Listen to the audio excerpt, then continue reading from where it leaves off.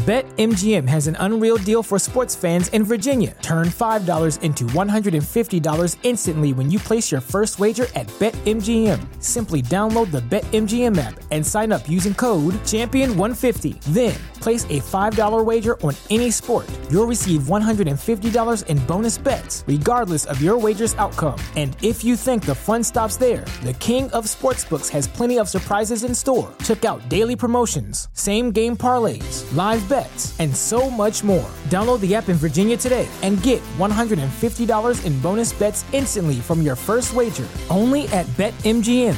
BetMGM and GameSense remind you to play responsibly. See BetMGM.com for terms. 21 plus only. Virginia only. New customer offer. Subject to eligibility requirements. Rewards are non-withdrawable bonus bets that expire in 7 days. Please gamble responsibly. Gambling problem? Call 1-800-GAMBLER. Promotional offer not available in Washington, D.C.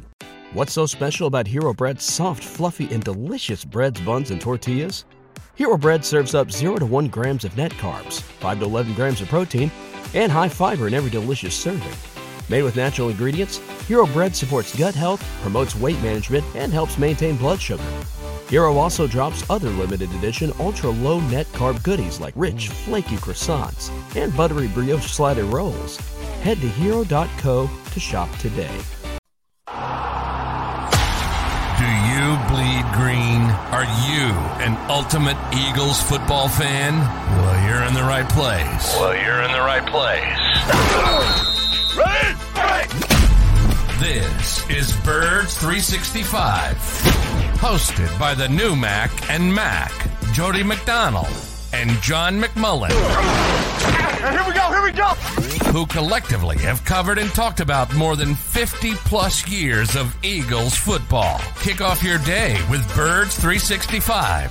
You'll get debate. We love to argue. You'll get the real story from inside the locker room. And you'll hear from some of the great football minds from around the region. You're about to become an Eagles insider.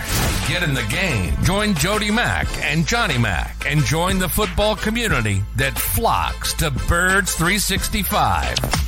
Birds 365 starts right now. Welcome to the NFL. Let's go! Let's go! Go!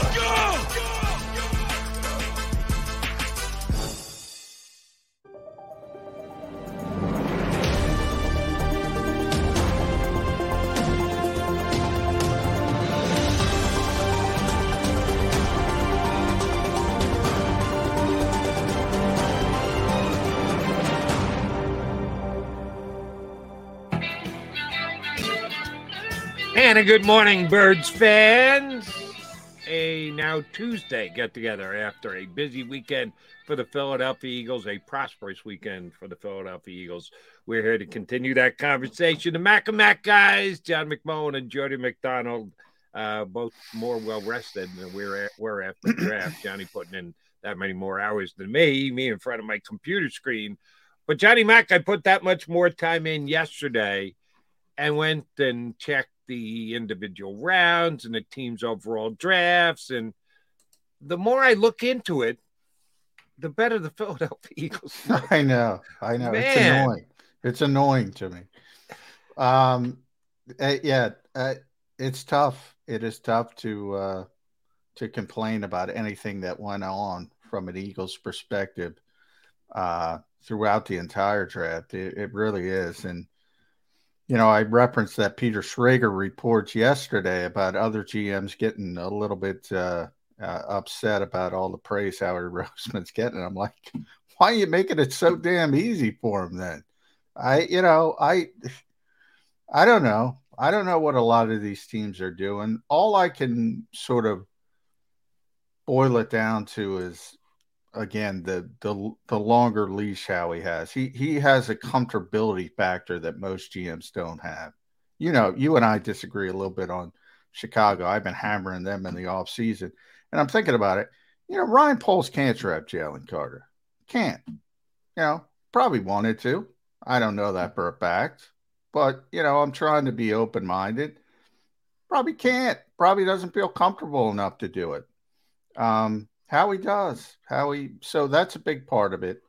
But yeah, I mean, the Swift deal, I kind of explained yesterday. Detroit put themselves in an obvious situation where they had to get rid of the guy, and you gotta, you're buying high and selling low on DeAndre Swift if you're Detroit. They put themselves in that situation. They clearly identified it. They had to move him. Howie took advantage. Even if you talk about Arizona, Monty Ossenford admitting he made a mistake to the NFL, and Howie's like, well, we want something. And he goes all the way from the bottom of the third round to the top of the third round. All right, let me touch on each of those things because they all bring up interesting questions. Cardinals, Monty Ossenford.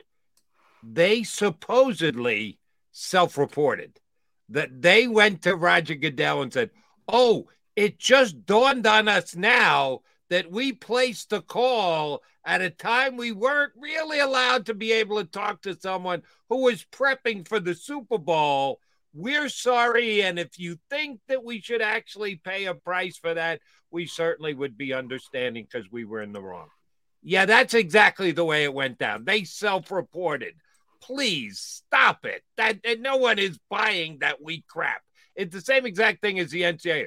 Oh, the university has self-reported. No, you haven't. They've done an investigation on you. They've got facts against you. You're going to pay a price, but do you just want to get out in front of this and say, yeah, we did it? That's what, please. I get this, but here's how I take it, Jody. I'm not worried about the mechanics of Monty Ossenford sort of self-reporting. You're probably right on that aspect. What I'm more focused on is the Eagles' perspective. Who's the Eagles' assistant GM? John Ferrari. They've got a couple of them, but John Ferrari, Alec Halaby. One of them was either of those guys front and center when they went to the Eagle draft? Well, everybody was. I think I was in the draft room at some point. I forgot. I was so tired, but they had 57 people in the draft room. But yeah, John was in there. But his history, his background. Director of football compliance. He's the football ops guy. He's the guy who knows all the rules inside and out. That's how I look at it.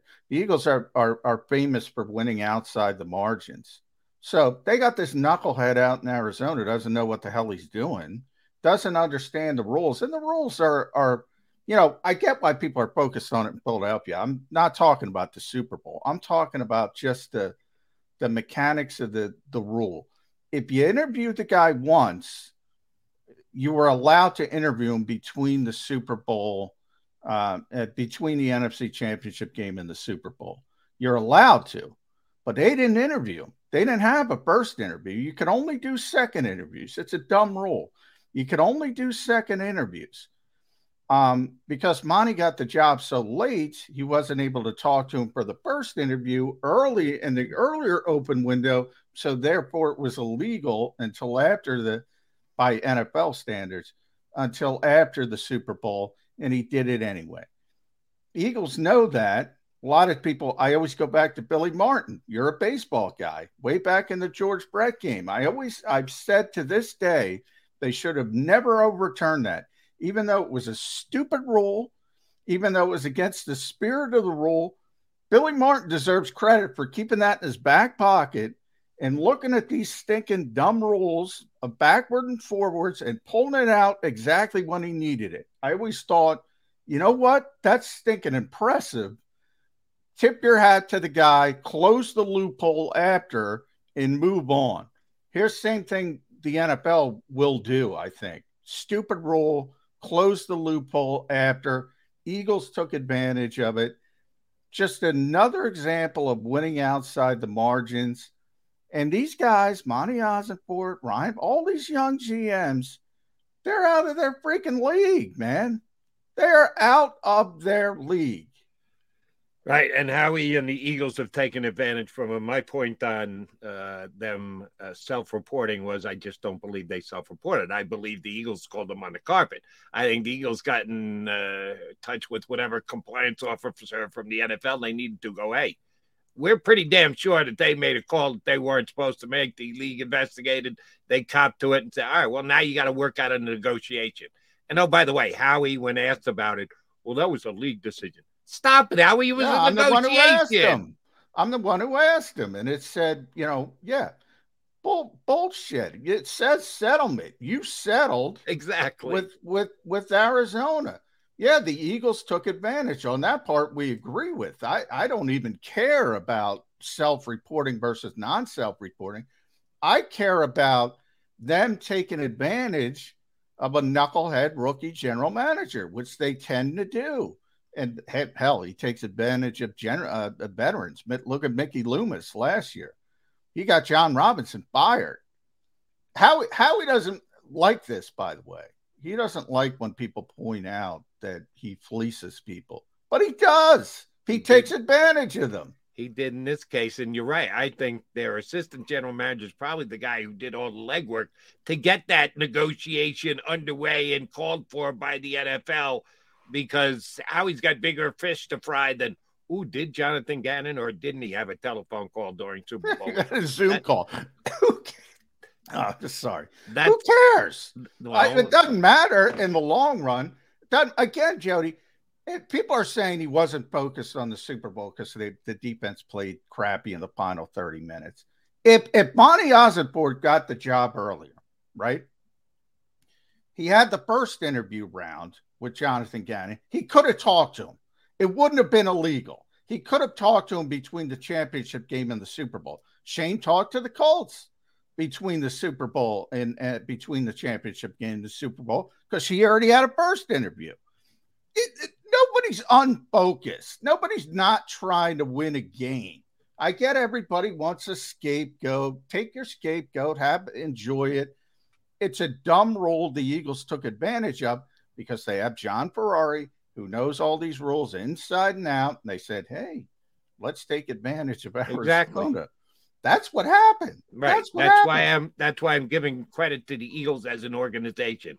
Howie probably negotiated these swap of picks in the third round. So I'm sure he was involved in part of it, but unearthing it was probably someone else. So that's the entire Eagle organization. And congrats to them. And shame on the Cardinals for not knowing the rules and making an illegal phone call. And that's why it cost them that pick, those slots in the third round, which allowed the Eagles to take probably their starting safety this upcoming year in Brown.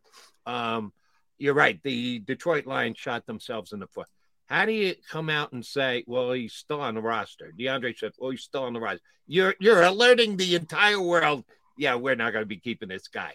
And the fact that the Eagles were able to get him for a pick that they can't make for 2 years, not a 2024 pick, a 2025 pick. Yeah, the Detroit general manager is just overmatched. But I'll give Poles at least this much credit in Chicago. They weren't picking him. You know they weren't picking him. I know they weren't picking him. If they were going to pick him, they would have had the card to the podium in about 30 seconds. Oh, yeah. And taken him. So to get anything at that point, well, now you've got less than 10 minutes, and there's a whole bunch of teams that when you say, are you interested in the pick to take on? There just weren't that many teams that were willing to say yes. There were a whole bunch of teams that said, we're not going to take a chance at 10. He's still too risky at 10. Oh, no, the Eagles were ready. The Eagles were willing.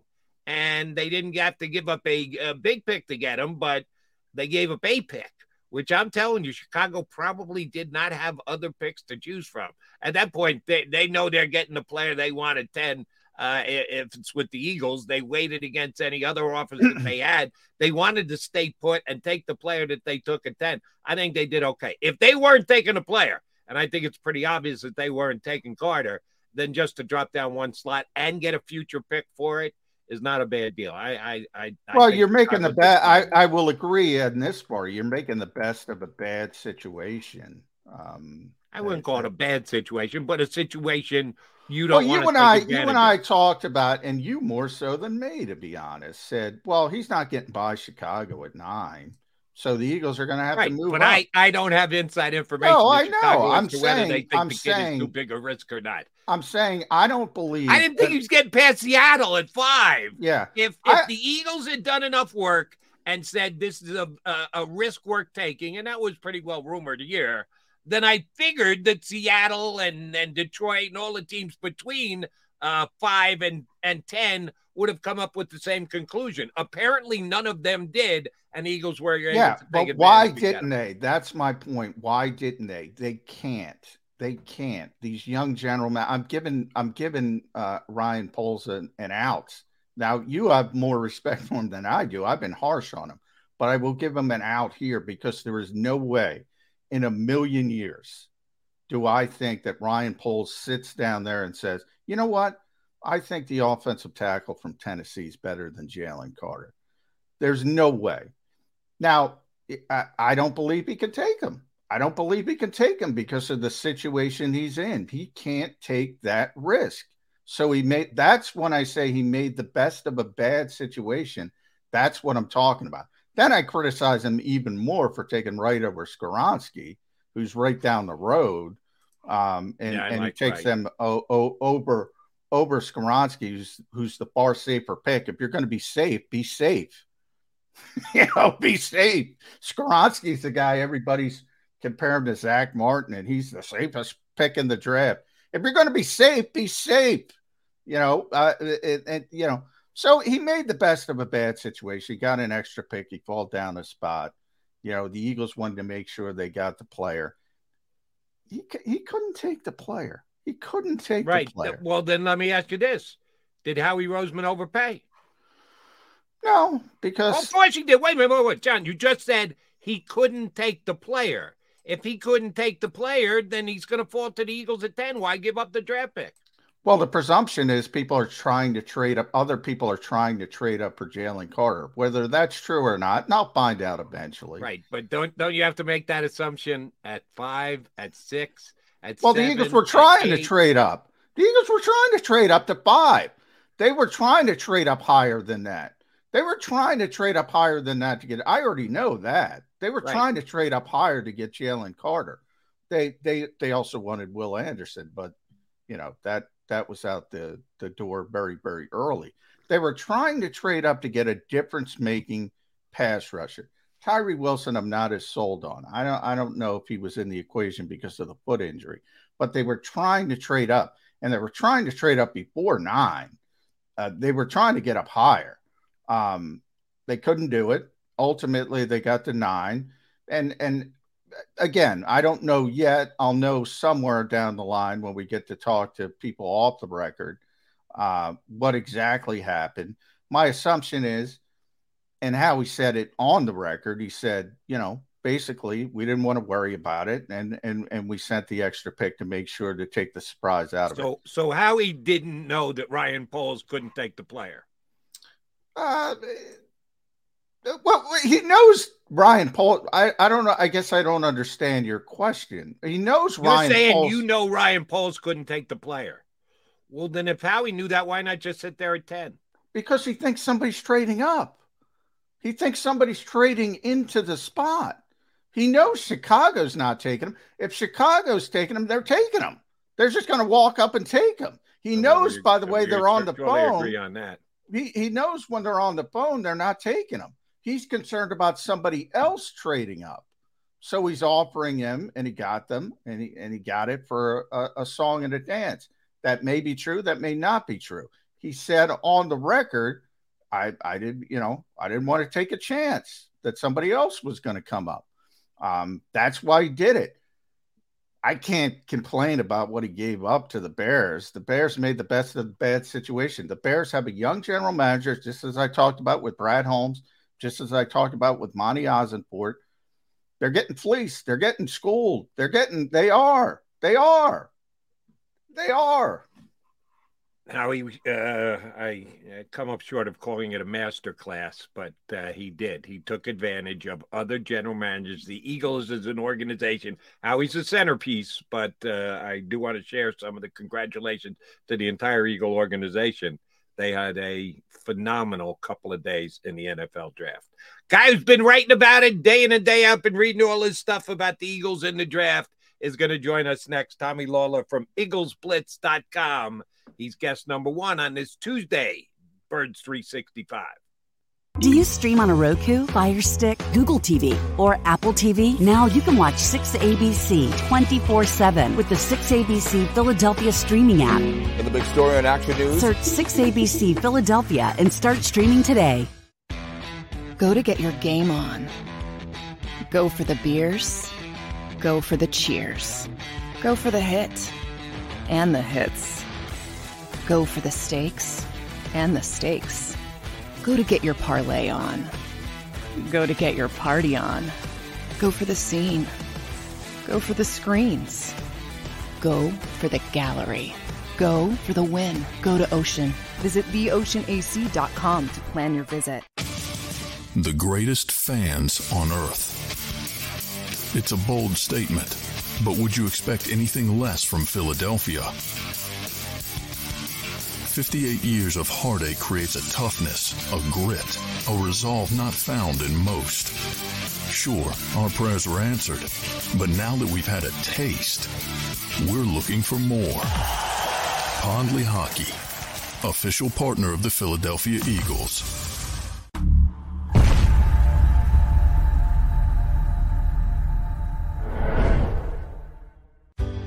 Go passionately. Go fearlessly. Go confidently. Go Birds!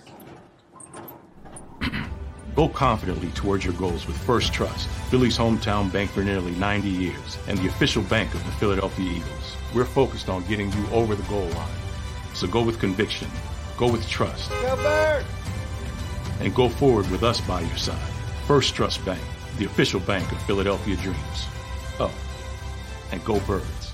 All right, did you know I was the Mommy Slam Dunk Champion? Really? Yes, really don't sound so surprised. Let's see it. Oh, you're ready. All right, here we go. Let's hear the crowd. So go to right, I go to left. Fake a mom. Mama, go up, mama! She did it. Again? You can't avoid gravity, but United Healthcare can help you avoid financial surprises by helping you compare costs and doctor quality ratings. United Healthcare. Uh-huh.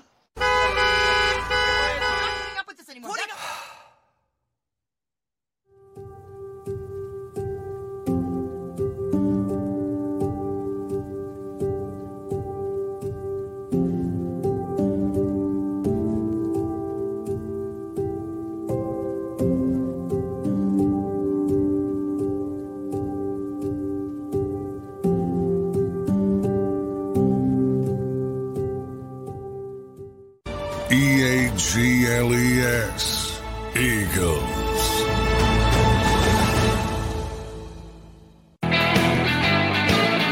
You guys, John McMullen and Jody McDonald, your Mac and Mac guys here on Birds 365. We are joined by longtime Eagle writer reporter Tommy Lawlor. His website, Eagles Blitz, that's IGGLES Blitz.com. He was all over this weekend. Giving the upside, the downside, much more upside to what the Eagles did during the draft. Howie Roseman did not miss too many targets this weekend. It's been great reading all weekend. I said, Tommy, we got to get you on so you can share all this with our viewers as well. Thank you very much for doing so. Are you A+? It comes down to this simple question, grading the Eagles draft. It's either an A or an A+. Are you going all the way to A+, or are you just going to go, well, I can't go too much over the top. I'll only give Howie Roseman an A. If you factor in DeAndre Swift, I think it's definitely an A+. So let's go that way.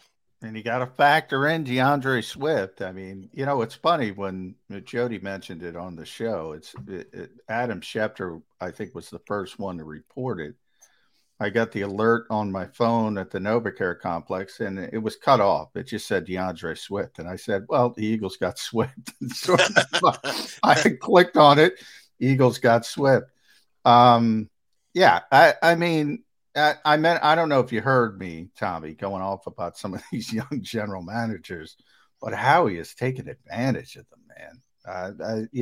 At what point do they see 215, maybe 610, and they say, I don't know if I'm going to pick this up? Well, part of it is the situation the Eagles are in, and that allows Howie to make moves from a position of strength. So last year when Chauncey Gardner-Johnson is available for a late round pick, he's able to make that pick and feel like, okay, he's coming into a locker room where the players will bring him in and they'll let him know the standard and they'll let him know what he needs to do. And Chauncey Gardner-Johnson did not have any issues during the season. He had a few issues in New Orleans. You look at some of the general managers that passed on Jalen Carter, they're dealing with teams that weren't good last year, and they've got rosters that are a little more fragile. Do you want to bring a guy that's got the maturity problems Jalen Carter does in? And all of a sudden, the other thing, there'll be a lot of expectations there. Philadelphia, he comes in, he's not guaranteed to start. He's going to have to earn a starting role. And he'll have to answer to Brandon Graham and Fletcher Cox, Jason Kelsey, Lane Johnson. So he's got this veteran cast around him. And again, he comes in, there's no pressure on him. There'll be a lot of eyeballs, but nobody's looking at him as a savior. They're going to say, hey, Jordan Davis didn't start last year. We went to the freaking Super Bowl. All right, so you could be a backup this year, and we can still be a good team. So it's a good situation that allows Howie to make the moves that he does. The other general managers are a little more desperate and can't take some of the chances he can. And you also have an owner who not only backs him and any move that he wants to make is willing to write checks like the check it took to get Jalen Hurts signed to his contract. That does make your job a lot easier. Howie's got a great owner who he's got a great relationship, which allows him a lot of flexibility to do the stuff that he wants to do. All right, we mentioned DeAndre Swift comes here again, a future pick, 2 year down the road pick they had to give up to get him, which is a stone cold steal if you ask me. But the running back room has officially gotten a little crowded. They bring back Boston Scott. They've already got Kenny Gainwell. They acquire Rashad Penny, who puts up great numbers but just can't stay healthy. DeAndre Swift, plus Trey Sermon, who at the owners' meetings this year, if you listen to the coach, it sounded like he was Canton bound with how good he was in practice. That's 5 running backs, Tommy. I know the Eagles don't have a bell cow back. They don't want a bell cow back. They like the rotational aspect of the running back position. Too many? Are they going to make a move at running back or just, hey, bring all these guys in and let them fight for their handoffs? They're going to let them play. So this is running back by committee, right? There's not one guy that's going to have 250 carries, but we've got Penny, who has not stayed healthy throughout his NFL career. Kenny Gainwell has been a role player in his NFL career. DeAndre Swift, he's played most of the games he's been in, but he's not been a guy that consistently got 20 carries. And then Boston Scott clearly is a role player. So they're going to have all these guys. They're going to let them compete. And, hey, listen, you don't know who's going to stay healthy through training camp, who's going to stay healthy through preseason. Injuries do happen, so you need 5 running backs to find 4, right? And so they're going to have these guys battle. And Trey Sermon, they keep talking about how much they like him, and that's great, but actions do speak louder than words. So if they were that high on him, they would have just stayed put at running back, but instead they went and got DeAndre Swift, which tells you they like Trey Sermon. They don't like him enough to say, okay, we're comfortable counting on you, right? Yeah. Actions always speak louder than words, Tommy, as you mentioned. Last year it was, we love Tay Gowan. We love Kerry Benson Jr. We love Mac McCain, even Zach McPherson. And all of a sudden James Bradbury shows up. So it tells you, even the year before with Steve Nelson, it tells you that, some of that is lip service. But if Tommy Lawlor was a betting man, there's got to be a lead back. I don't even want to call it RB1 or whatever. Got to go with DeAndre Swift, odds on favorite, wouldn't you? So I think you do go Swift as the lead back. And I think Penny is a guy that's got a lot of value, but they're going to probably try to be smart with him because when he does play, he's so valuable. But Seattle, which loves to feed the ball to running backs, if they're giving a guy 5 carries, they're giving him 18 carries. If you can mix him in for 10 carries, 12 carries, protect his legs, protect his lower body, and I think he's got real value in that sense. And Swift is a guy that has been more reliable and has stayed healthier, more durable. So that's a guy you probably feed the ball to more. But I think Penny's going to be important. And then we know Gainwell's their 3rd down back. So all of those guys, I think, will have pretty clearly defined roles. And then Boston Scott will come out of his shell against the Giants 2 times a year. And, like a groundhog or something, he can go hide the rest of the year. And we'll just see what happens with Trey Sermon. Tommy, 13 months ago, the Philadelphia Eagles had 0 players on their roster from the University of Georgia. They now have 6. They went from 0 to 6 in 13 months.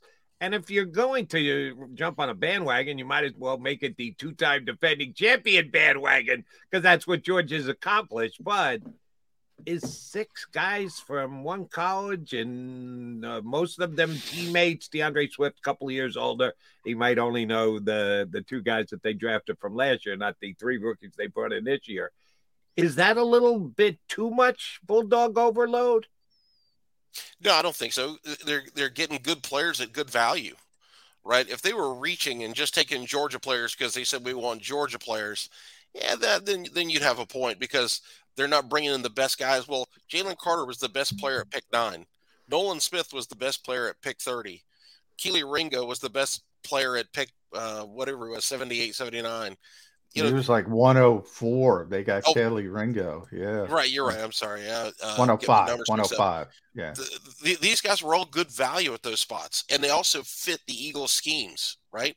So they make sense. These are good additions, because it just so happens they went to Georgia together, but they all make sense. There's not anything being forced here. And as Howie Roseman joked around a few times this week, and he's a Florida guy, right? So he's hurting himself with his alma mater by bringing in all the Georgia guys. Yeah.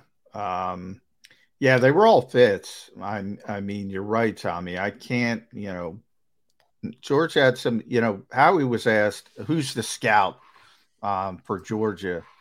And it's Bill Baya, who's, highly regarded by the organization. And, he's been promoted a bunch of times. Alan Wolking as well. But Howie said, hey, it's Georgia. I mean, that's not why they're good. They're good for other reasons. Right. And he told the story of when he was down there. Nick Sirianni, hey, who'd you like on defense? Everybody. I mean, it's not hard to see these guys are good players. Carter had the maturity issues, as you mentioned. Ringo has a shoulder issue. That's the reason he fell a little bit from talking to people around the league.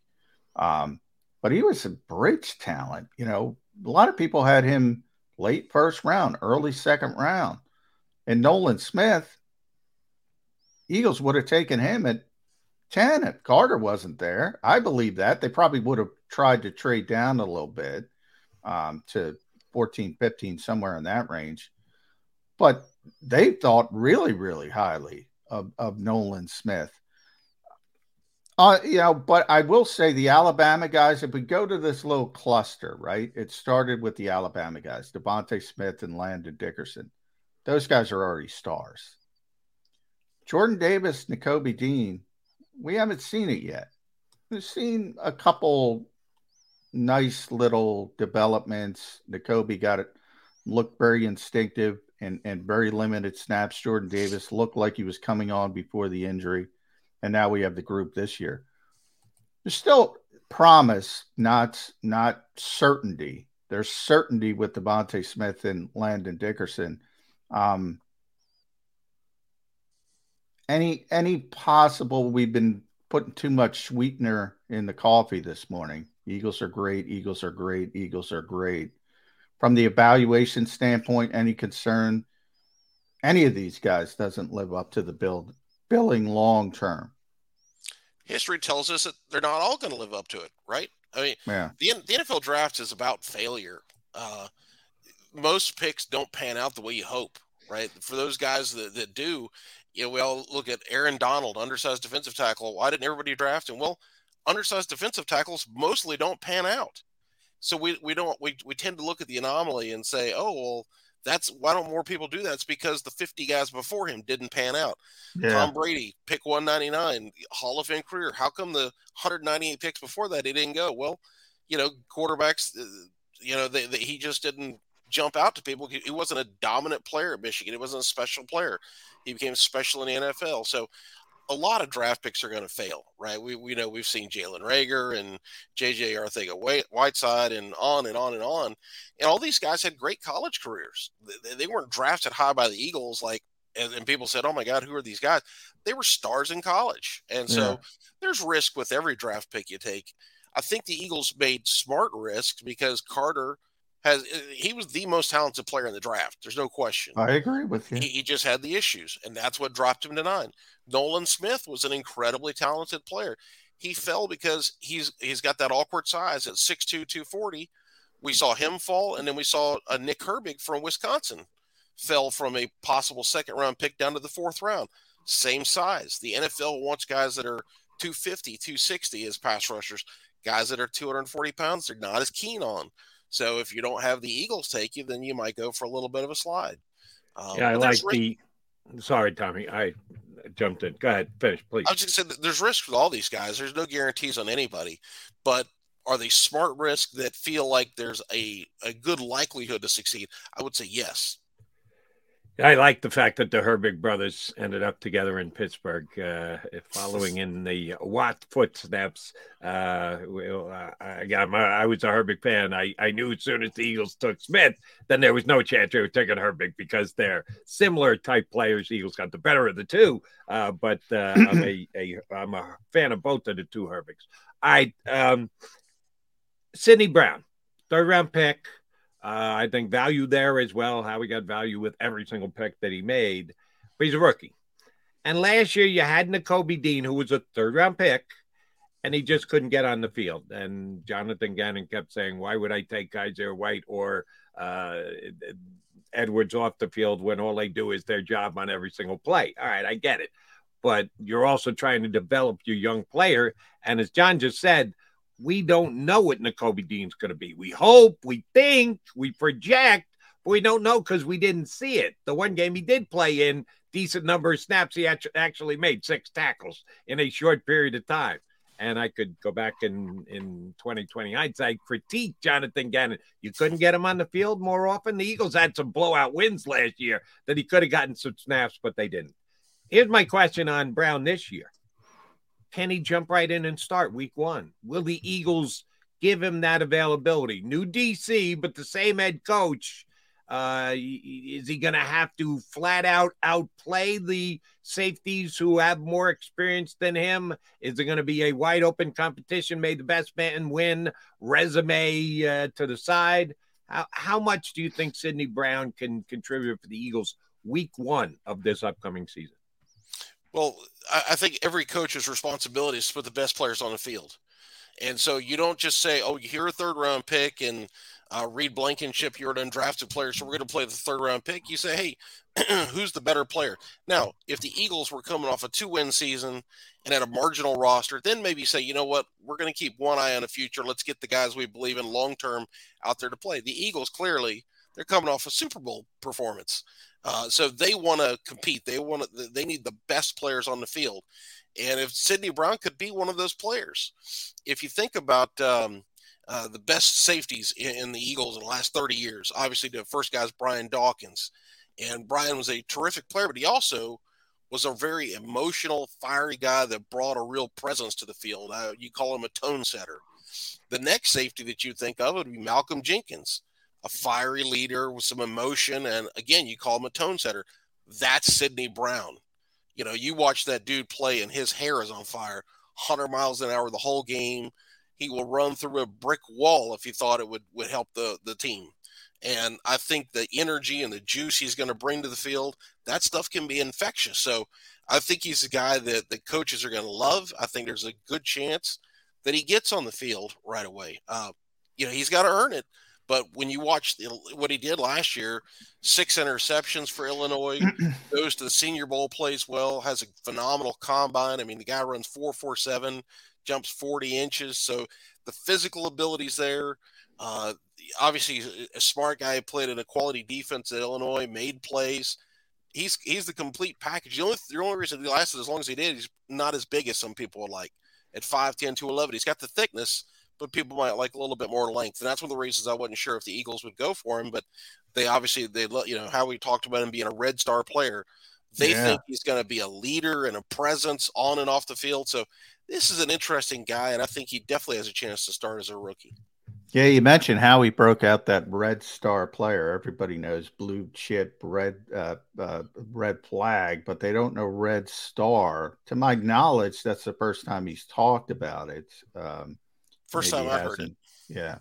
And basically it's from his description, Tommy, it's what you kind of described. It's the intangibles. So we asked him, how many red stars you got in a given year? And he said about 10. They're not always first round picks. They could be seventh round picks. But he described them as passion players for the organization. And Brown is one of them. So that was kind of eye-opening. And I do think they want to get him on the field. And I was thinking about this overnight because Jody and I were talking about it. There's one glaring just weakness on this team, and it's all ball linebacker. And they didn't address it. They don't seem to care about it. And for the most part, it's a devalued position. For the most part, I agree with them. Same with running back. But they pay attention in running back. They pick up Swift. They try to get, Rashad Penny back and going in the right direction. At linebacker, it's Nicholas Morrow, who they didn't pay 1 cent of guaranteed money to. And I'm starting to think, and there's still plenty of time, May 1st came and now nobody counts against the comp pick formula. So if there's a veteran linebacker, he doesn't have to worry about that. He can bring him in. June 1st cuts are coming up. We know with CJ Gardner-Johnson, there could be a trade in training camp. But if they got to go to war with what they have now, I'm starting to think you're going to see a lot of big nickel, a lot of Sidney Brown, a lot of Reed Blankenship, a lot of Terrell Edmonds on the field at the same time in obvious passing situations. Your thoughts? That's possible. Edmonds is, 6'1", 217, I think, is his measurements. So if you played him down in that linebacker role, that's somewhere he'd be comfortable with, and put Brown and Blankenship on the back end of the defense, you could do something like that. I think one of the problems with linebacker this year, there just weren't good people. Don't tell that to Detroit. Yeah, right. I stand corrected. I was shocked that they didn't make more of a push to keep TJ Edwards. Same but then, here. He didn't exactly line it up in a Super Bowl, right? So you sit there and you say, was he an ideal long-term fit at the money they were going to pay for him, or could they find somebody better? And they may have felt like, listen, we don't want to invest that money in him. He's a good player. We loved him, but we loved him cheap. We didn't love him at that price. And the draft was just weak for linebackers. People would say, hey, who do you want the Eagles to take? And I'm like, there's not a lot of guys, right? Jack Campbell was far and away the best linebacker, and he went way early. Yeah. So it just wasn't a good group. There are going to be some guys available. We saw yesterday the Ravens didn't do the fifth-year option for Patrick Queen, so possibly he's available in a trade. There's going to be some players, some linebacker is going to emerge for some team and maybe make a veteran expendable. So Howie'll keep looking around. There's no question they don't value linebacker like they do other positions. But again, one of the reasons they didn't do much on it this year, there just weren't good options, and there wasn't a whole lot in free agency. There wasn't a whole lot in the draft. So they just didn't have much to work with. And Georgia does have a good linebacker that's probably going to be draft eligible this upcoming year. Maybe they're not taking them. They're not maybe in the third round. That'll be the test. Do they spend a high pick on a Georgia linebacker? So we'll see what happens. But I do think Nick Morrow, is better than some people think.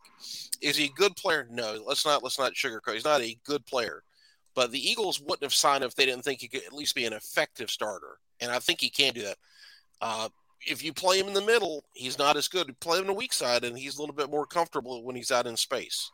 If the Eagles are going to be using 6 or 7 defensive backs for certain sets this year, Jordan Davis better be eating up 3 blockers because you're going to need to spring some of those guys to get clean to running backs rather than block encumbered. So, again, I think they're underestimating linebacker. And got it written down right here on my show sheet, Patrick Queen here today. I like the guy a lot. I liked him in the draft a couple of years ago. Last year he had over 100 tackles, had 5 sacks for the Ravens. Now I get it why they didn't pick up the option. It would have been $12 million. And in case you hadn't noticed, no one's paying linebackers $12 million in the National Football League. It just doesn't exist. We can question the Eagles about the way they use and value linebacker all we want. The whole league is trending in that direction, except for the Chicago Bears. I got to disagree with you now. Go ahead. The Ravens brought in Roquan Smith, and they're paying him $18 million a year. Yeah. Well, and the Bears. Well, then did you think there was a prayer that Patrick Queen was getting 12?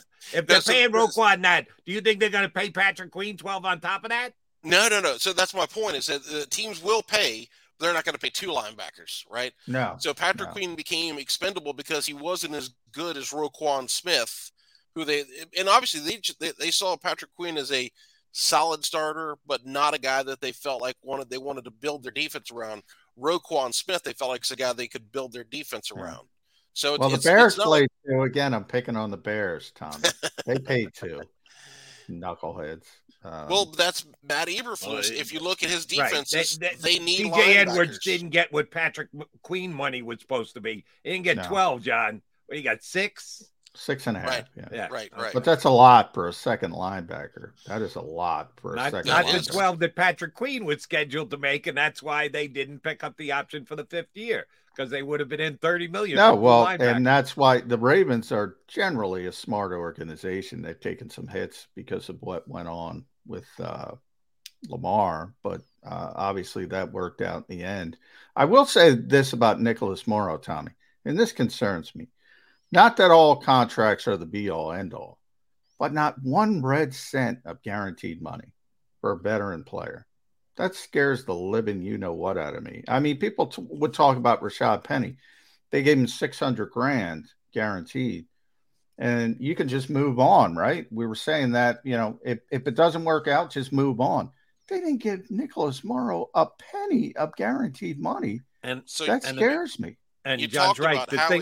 The thing about Morrow is he played every defensive snap for the Bears. At least Penny, you understand why they were able to get him done without giving him much guaranteed money, because he's always missing games. Morrow plays every snap, and he couldn't get one guaranteed dollar. John's exactly right.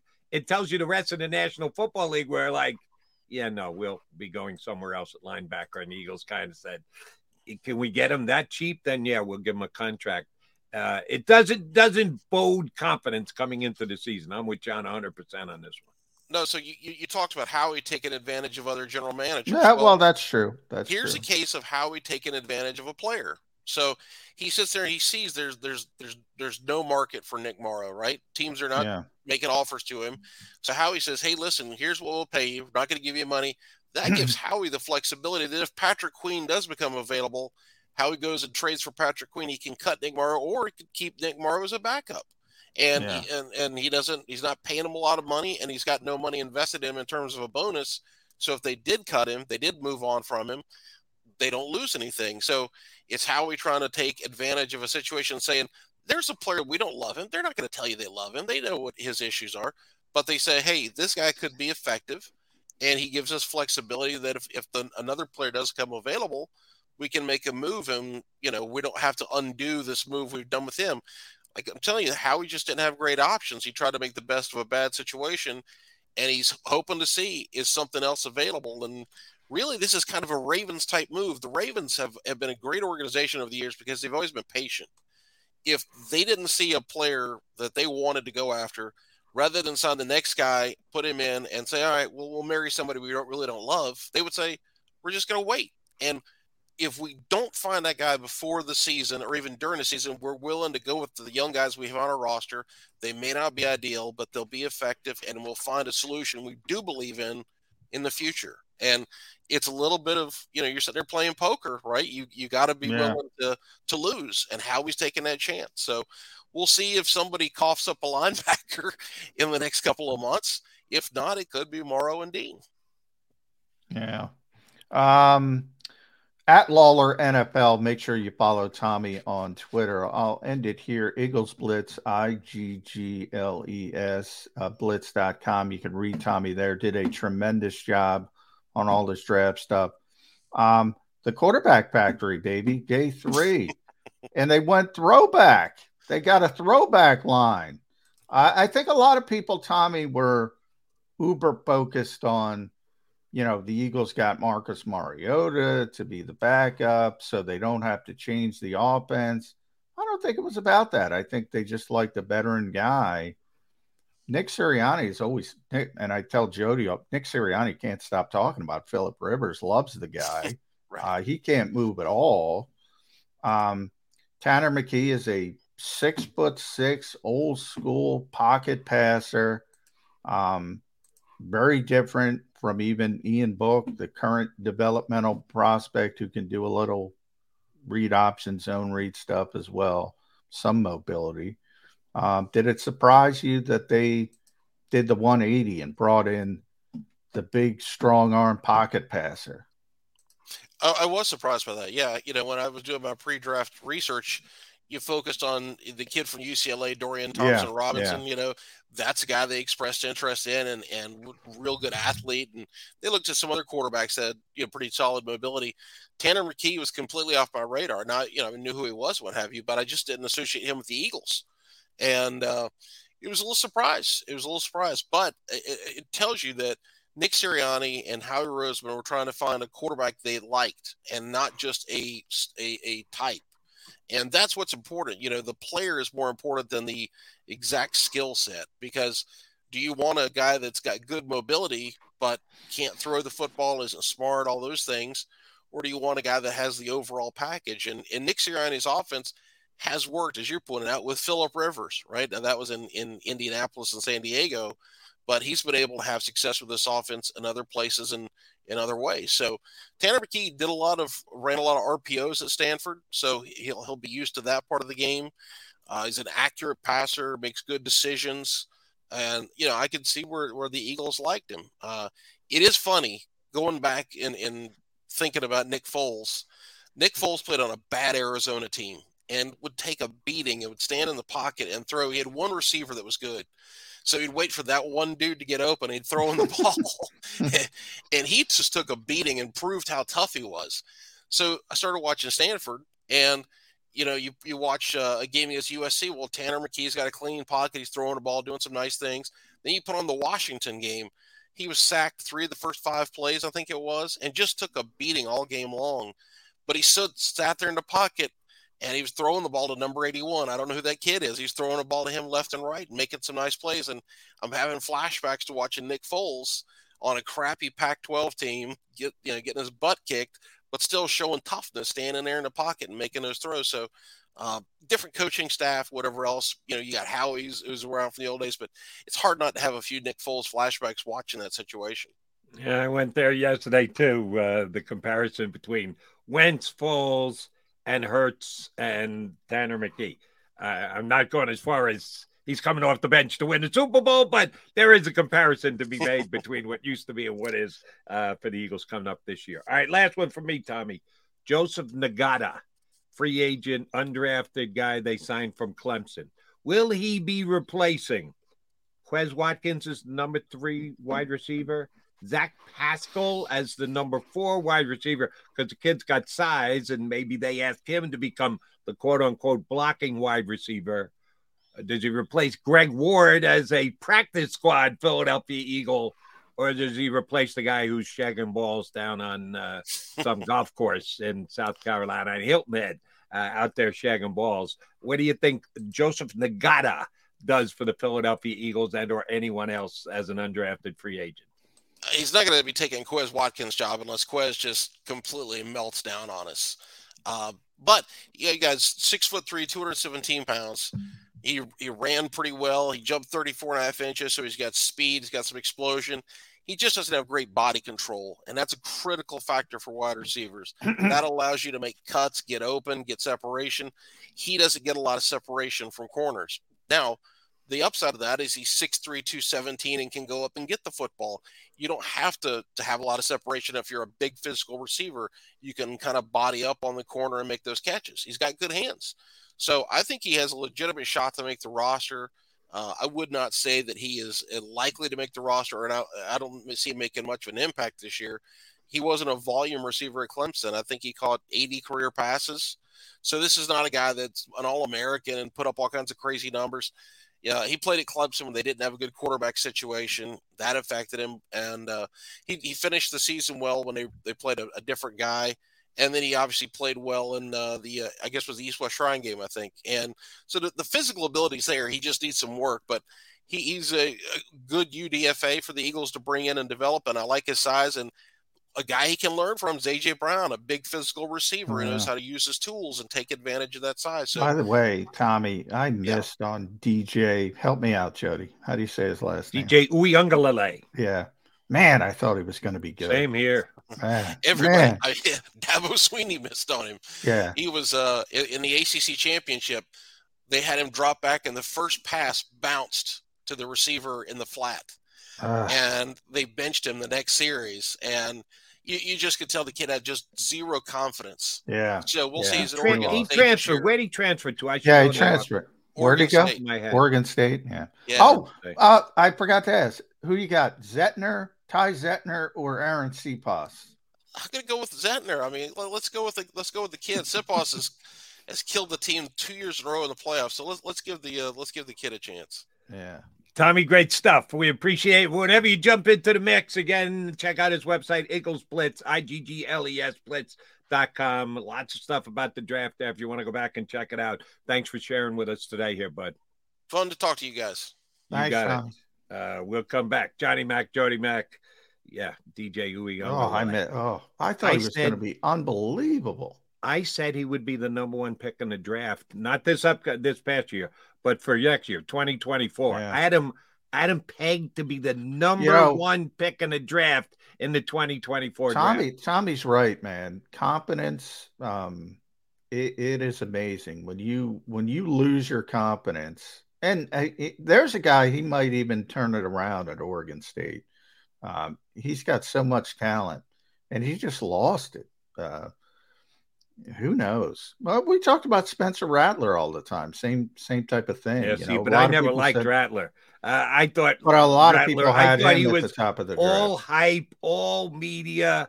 I just never saw it, so I was not surprised. Well, I'm with you. I'm taking that one in the win column because some people thought he was going to be number one pick in the draft, but not for me. Oh, I had DJ Uyunglele as the number one. I was concerned about learning his name. I'm like, I got to learn this name. No, I learned it. Not that I'll be using it all that much. Those Oregon State highlights I'll be doing on CBS Sports Radio at 1:00 in the morning. I hope that's the case because, he was the game he played against Notre Dame as a freshman for Clemson when Lawrence went down. It was like, Trevor who? This kid's just as good. And then, just no progress to his game whatsoever. All right, Johnny Mac, Jody Mac, come back. I'm going to make the argument for Patrick Queen. This is right up Howie's alley. Another team showing their hand, jump into the lurch, take advantage. I know it flies in the face of general Eagle ways of doing things and the value that they put on positions. But if you could get him during this next couple of weeks and the price I think it's going to cost, we'll talk about Patrick Queen of the Ravens potentially coming to the Eagles as a linebacker here next on Birds 365.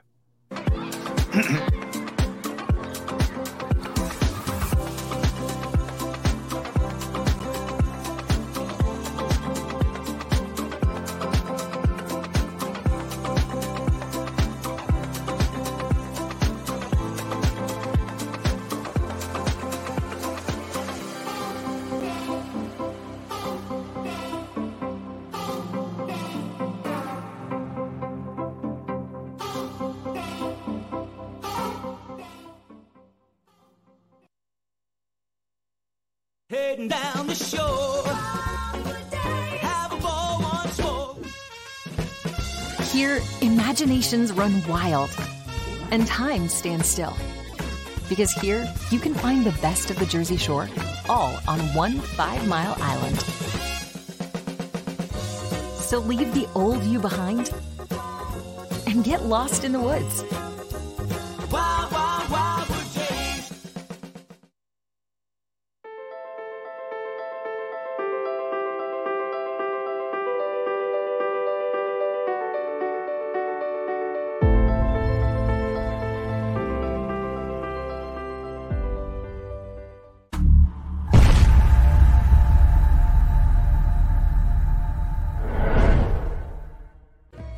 and save in southeastern PA and Delaware with Colony Pools this football season, and let the experts close your pool with a custom Merlin safety cover in green for the birds. And if you join our Winter Watch team, we'll give you another 20% off, and Colony Pools will handle it all. Keep your tiles on your pool, not in your pool. Fly with Colony right now, birds fans. Visit flywithcolony.com. Hi everybody, my name's Jason Lombardi. I'm an inspector at DryTech. At DryTech we offer 3 major services, the first one being basement waterproofing. The second service we offer is foundation and structural repairs. And then the third service that we offer is mold remediation. If you feel you are having a waterproofing issue, give DryTech a call or check us out online.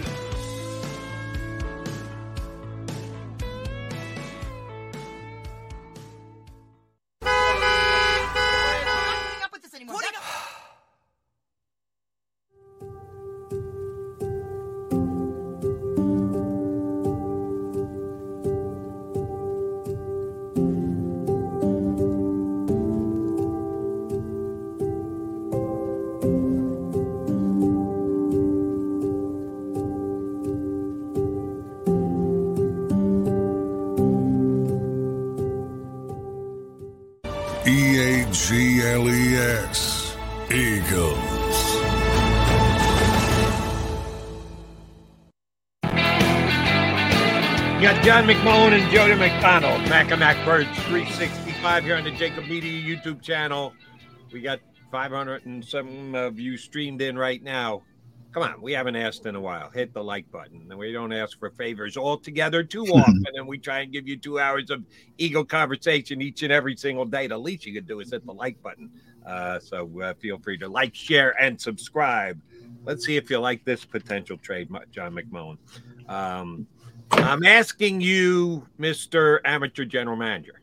I'm not asking you to give me what you think the Eagles will do, okay? Because those are different, and you say that from time to time. No, I'm telling you what I think the Eagles will do. I'm asking you to put that aside.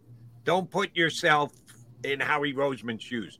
Just your evaluation as a amateur general manager, make-believe general manager. I do it all the time, so I'm going to ask you to do it too. Patrick Queen available. The Ravens can't afford to pay a second linebacker $12 million since they're already paying Roquan Smith that kind of money. They traded for him. They love him. They wanted to keep him. They gave him a mega deal. So it basically eliminates Queen from the fifth-year option because it would elevate all the way to $12 million, which, by the way, all those fifth-year options, people just, they pick up the fifth-year option. The fifth-year option goes up big time from what they were making prior to, because those first 4 years, you can do the signing bonus thing. You can bring the salary down. You can, Queen this year, it's going to cost $2 million, like 2.2 or somewhere thereabouts, because it's all in the signing bonus first. So then you get hit with that fifth-year option. Oh, shoot, that's all upfront money. That's a huge cap hit. So the Ravens are going, we're not going to be able to take that cap hit. Now they can negotiate with them, but they don't want to just put that on the books and then say, we'll go back and negotiate and extend. Sometimes you can do that. Sometimes you don't get it done, and then you're sitting there with that ungodly fifth-year number. I get all that to say, I get why the Ravens didn't pick it up. Doesn't mean they're definitely moving on from him, but it indicates that's the case. He's a really good player. He played every single snap he started every single game since he was a rookie. Came in as a rookie, started game one, has started every single game for the Ravens ever since. They found themselves in this cap situation because they, like the Eagles, had to give the Lamar contract to him. So they're looking at their future cap numbers. I think he's a superior linebacker. And if he does hit the open market, I would be willing to trade for him. Because he's a pretty damn good player, and I don't think they've got him locked in for this next upcoming year. I don't think you're going to get him on the cheap. Here's what I would offer. Tell me if you would do this if I were the Ravens and willing to do this deal. Would you take it if you were the general manager of the Eagles? I need a second-round pick in return, but I'd be willing to give you a fourth-round pick back. So it wouldn't be a 2. It would be the number of picks moving up from a 2, dropping down from a 4. Because next year the Eagles have 2 second-round picks. They've got their own in the Saints. The Ravens would probably ask for the better of the 2, which we're banking on being the Saints because the Eagles are going to have a better record. So you got to give up the Saints pick as a 2, but you get a 4th back in exchange because the Eagles have 2 2s, a 3, like 4 or 5 fifth-round picks, all those compensatory picks, which we believe they're going to get, but don't know they're going to get yet, so you can't even trade them. So you can only trade a pick that you have, and they have the Saints number 2. They don't have a 4th-round pick. Would you do a 2 for a 4 and Patrick Queen if you were putting together a football team for 2023? Boy, this is hard for me because I'm so ingrained on what the Eagles do. So I'm going to do both. And I'm going to say the Eagles, not in a million years. Now, would I do it? I would think about it, but I'd start at a 3. Like, where you think? Yeah, see, they don't have a 3 to give up.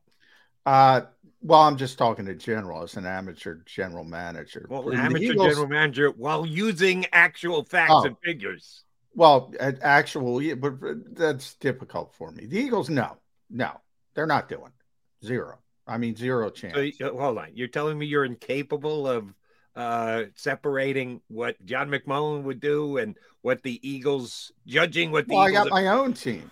I'm going my own team. In my own team, if I had a 3rd-round pick, I'd start thinking about it at a 3rd-round pick.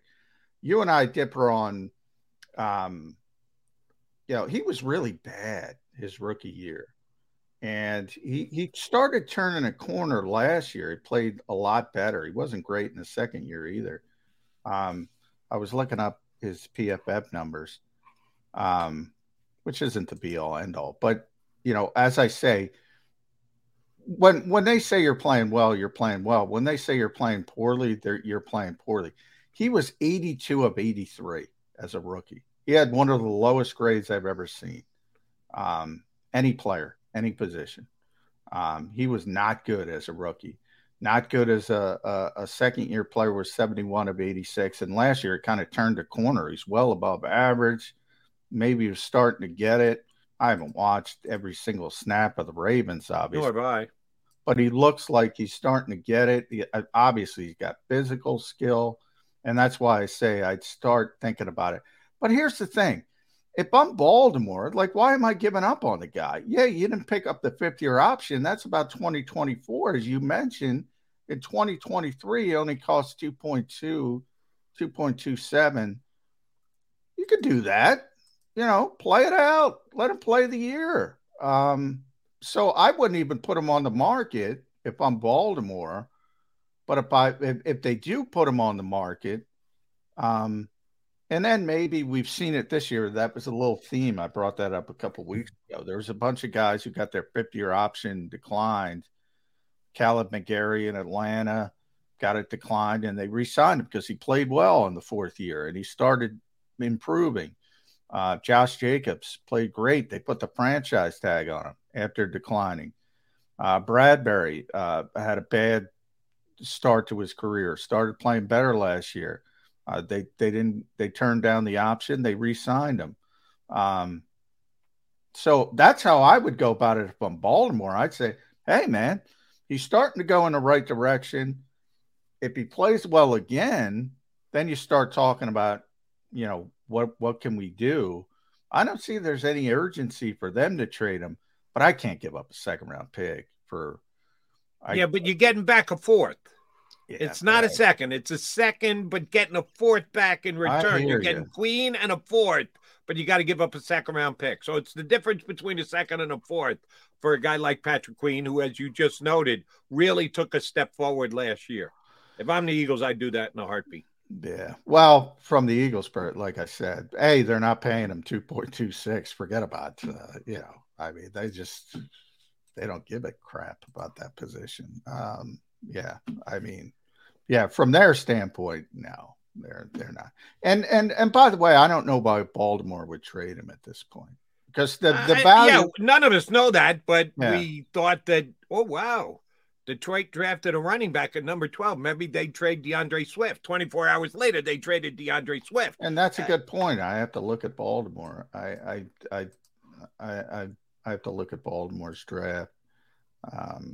Oh, they took the kid from Clemson. Is going to be his replacement. The guy I was hoping the Eagles had some interest in. Again, like we've just been discussing, hoping against hope, swimming upstream, because the Eagles have this overall stance of, linebackers. Do we really need to even put linebackers on the field? Yes, I still think it's necessary to have linebackers on the field, but they took one of the best linebackers in the draft from Clemson. So, I think they've already kind of moved on. Yeah, that changes it. That might change things a little bit from their perspective. But from the Eagles, I mean, it's hard for me to situate those two. But they took Simpson in the 3rd round. Yeah, I don't know. Early 3rd. He should have been a 2nd round pick.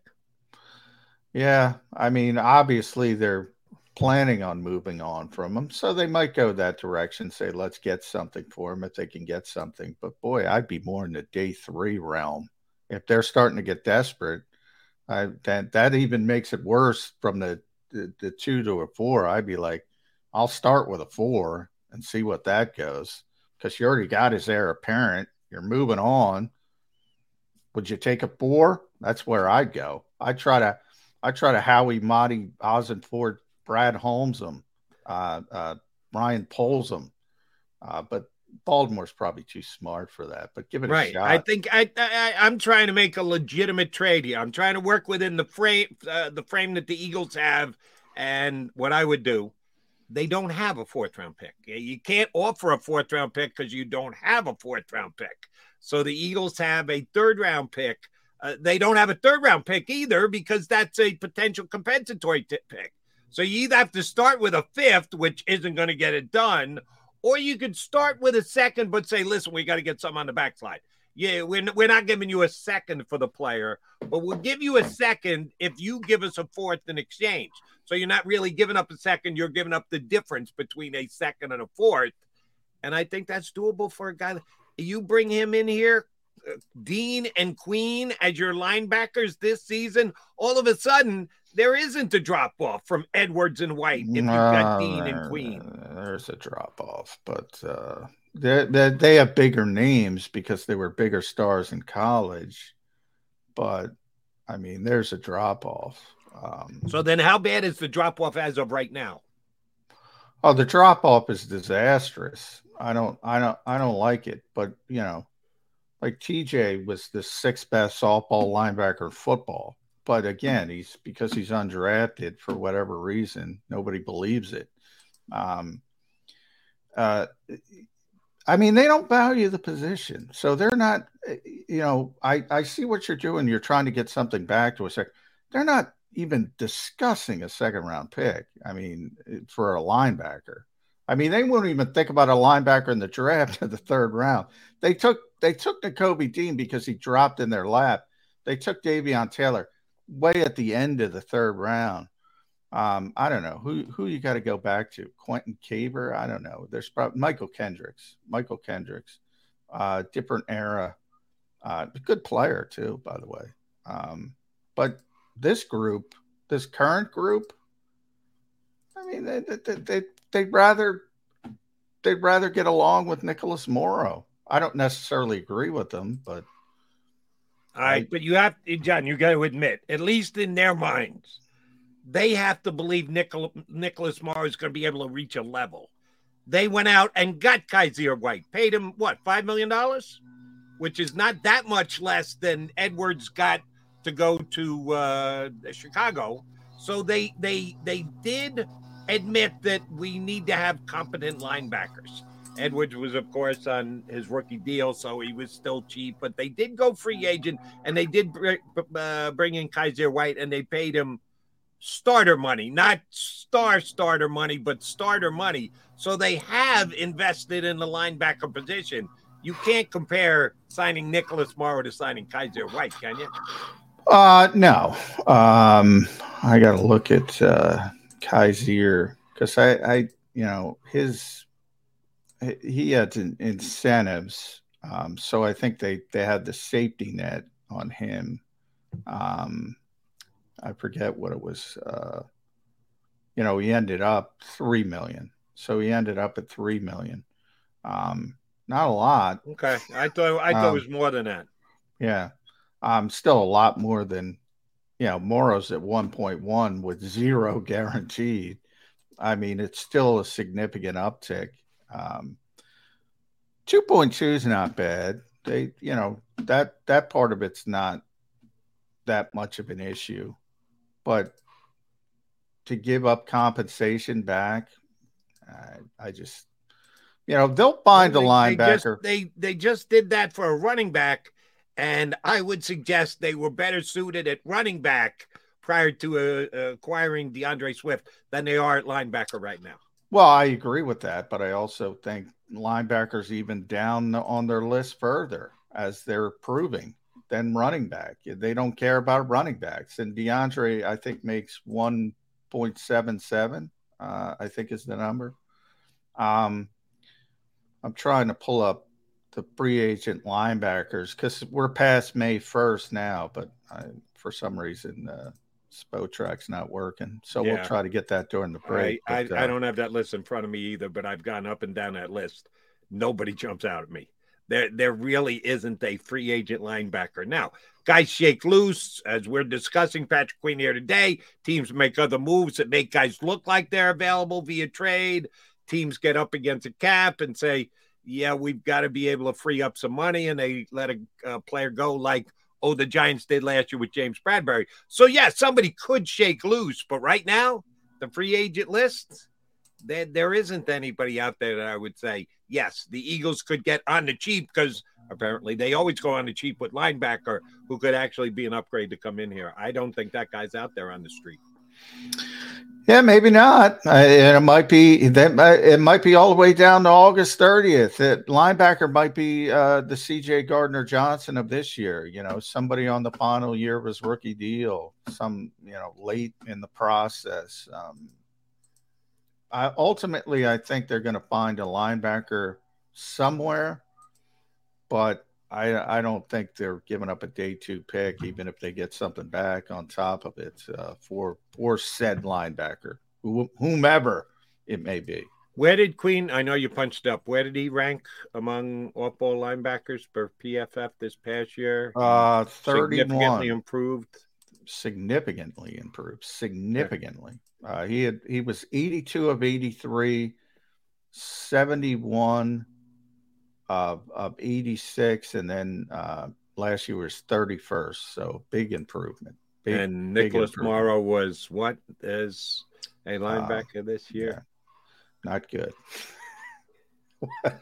I mean, I'm not a Nicholas Morrow fan. I think that makes two of us. I'm probably a bigger fan than you are, but neither one of us is a very big fan of Nick Morrow. 64. Nicholas Morrow. Yeah, I'll take the guy 31 over. I'll tell you what, in 2020, Nicholas Morrow, though, career year was 25 of 83. Yeah, maybe he's got a little more juice than they get. But we're 2 years removed from the COVID year of the NFL. I'll lean toward the guy who's trending up rather than the guy who's trending Here's the deal when you look at somebody like Nicholas Morrow, and this is my problem with the Eagles defense as a whole, so many career years. So he was 64 of 85 as a rookie, 78 of 91 in 2018, 77 of 90 in 2019, and 64 of 81 last year. 2020, he was 25 of 83. In 2021, he didn't even obviously grade. So, it was bad. Okay, bad. I don't like that trend. No, nor do I. All right, he's John McMullen. I'm Jody McDonald. We are your Mac Birds 365 guys. Got our pal Dave Zangaro from NBC Sports Philadelphia. Seen a lot of his handsome face on TV over these last couple of days with the Eagles draft. We'll get DZ on the record with how much the Birds improved next here on Birds 365. Weather forecasting is a team game. We rely on each other every day, updating the models and passing along new critical information. We have a team of 5 experienced meteorologists and a specialized weather producer, Paul. Say hi, Paul. Sometimes what I see in the model, Cecily could see something different. That's when we come together as a team to make our most accurate prediction. And all of this backed by more than 100 AccuWeather scientists. It's a team game. And we have the best team in town.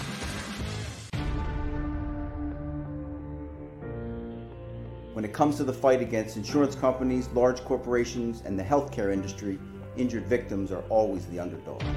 But that doesn't worry us. At Messa & Associates, we're an injury law firm from Philadelphia, and we come to fight. Our clients know that they've got representation with a chip on its shoulder, and it's the same chip that makes Philly the toughest city in the country. Call 215-568-3500 or visit us online at messalaw.com. Messa & Associates, the toughest injury firm in Philadelphia. Go to get your game on. Go for the beers. Go for the cheers. Go for the hit and the hits. Go for the stakes and the stakes. Go to get your parlay on. Go to get your party on. Go for the scene. Go for the screens. Go for the gallery. Go for the win. Go to Ocean. Visit theoceanac.com to plan your visit.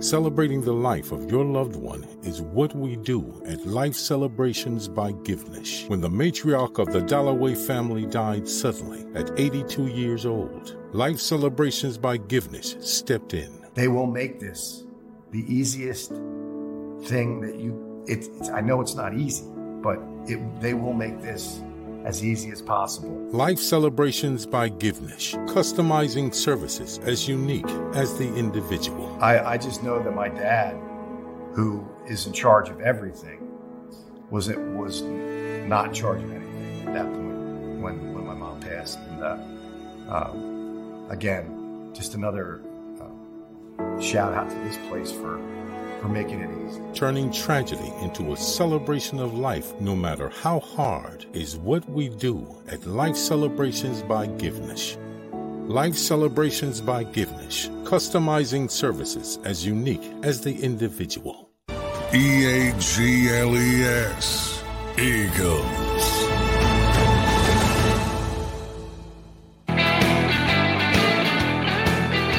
You got your Mac guys here on Bird 365. We are joined by Dave Zangaro from NBC Sports Philly, who, like McMillan, was working like a dog the last couple of days. What did you do with yourself yesterday, Dave? Yesterday? I worked yesterday. Sunday was a stay inside, watch TV. It was gross outside, so I just... Yeah, it was. It was gross all... Man, what was that? The one day? Just... Yeah, Friday, oh, man. Every time we walked to that auditorium, we were just getting drenched down there. Oh. So Sunday was a good day to just like relax a little bit, not leave the house. A little decompression day. Not on top of the undrafted free agents. That's always an exciting part of the process. But Dave, are you the one who gave Howie Roseman a bad grade? Because I got a tough time. I was looking. I was trying to uncover every rock. It was pretty impressive. I got to give him credit. Yeah, I mean, you can nitpick here and there with some of the stuff they did, but like overall, it's just and it's not even about the players. To me, it's about the approach. Yeah, exactly. It's a process. I can't grade players. I mean, exactly. But the decisions make sense. That's how I describe it. Yeah, the decisions make sense. And look, like once you get to day 3, who the heck knows, right? Yeah.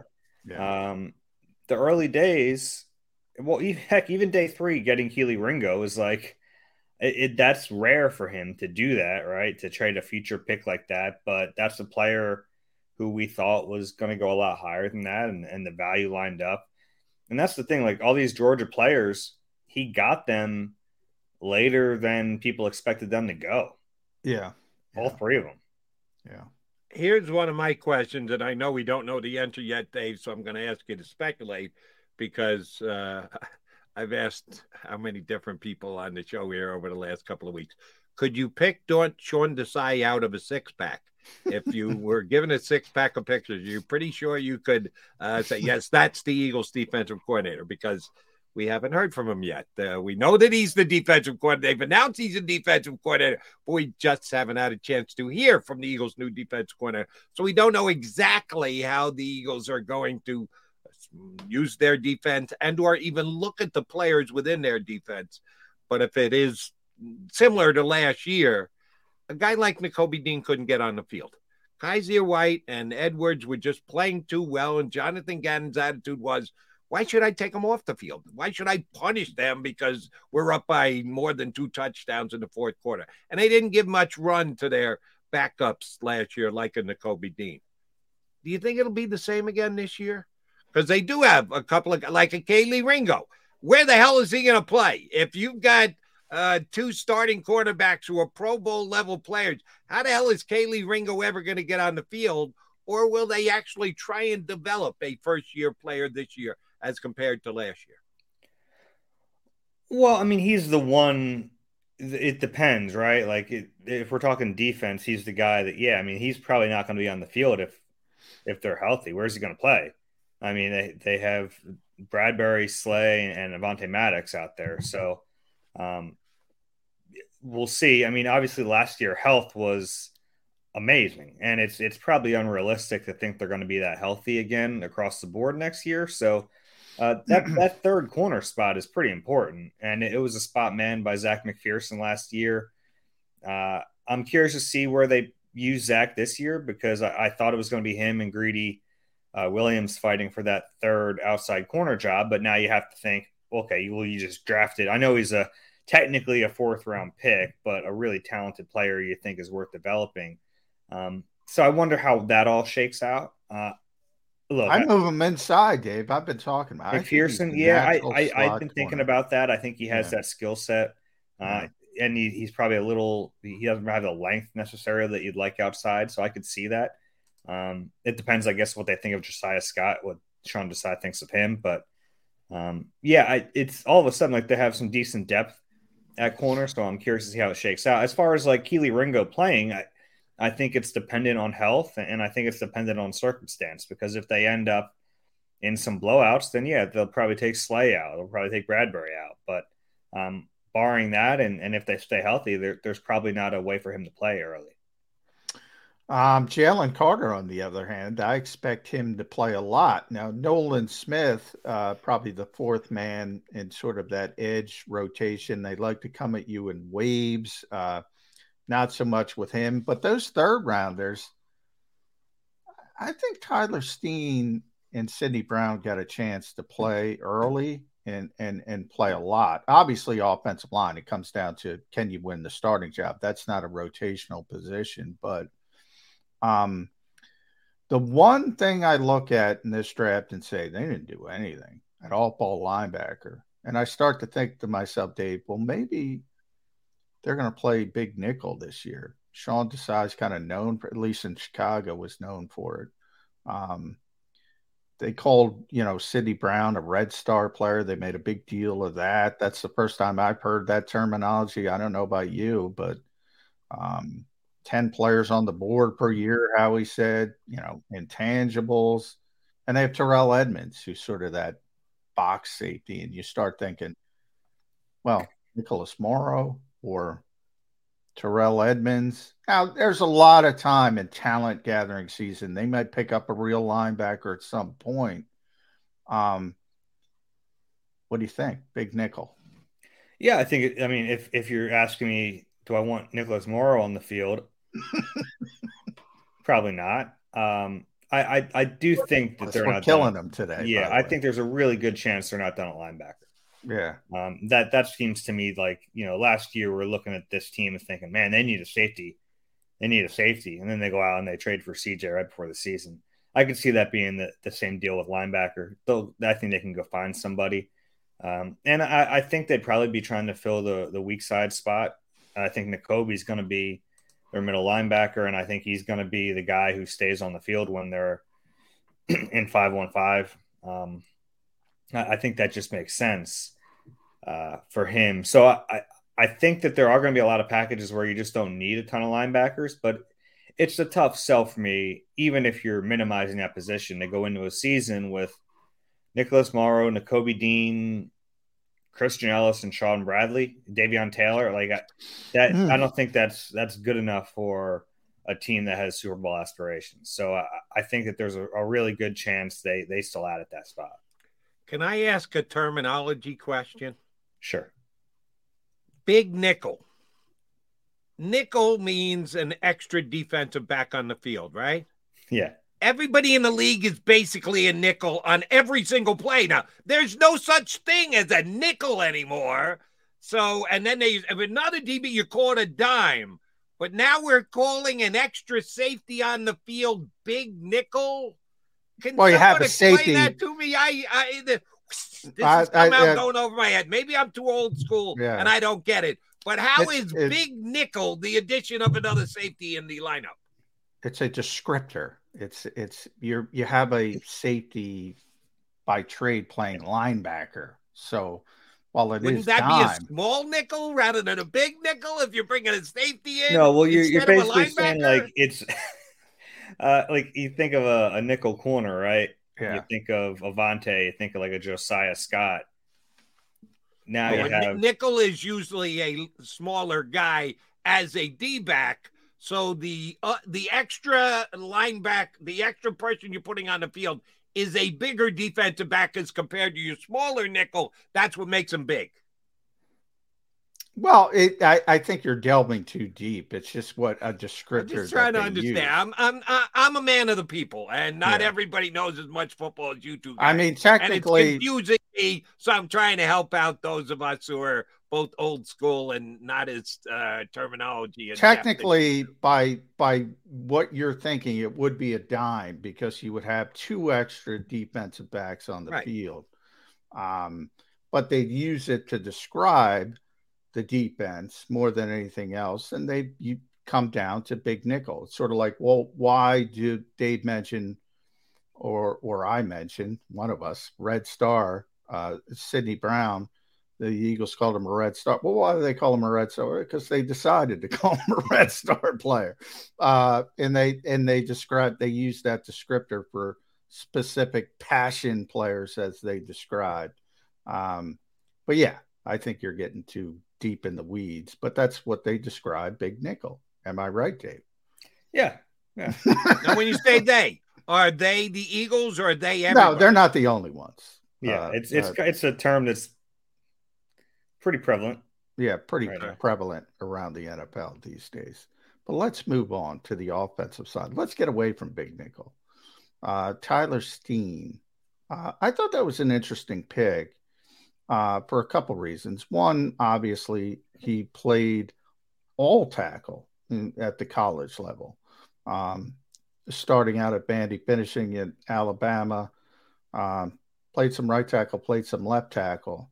But the Eagles announced him as a guard. It's pretty clear they want to move him inside as a guard. You know the history of this team, and you're very close to Brandon Brooks. You guys were in Houston together.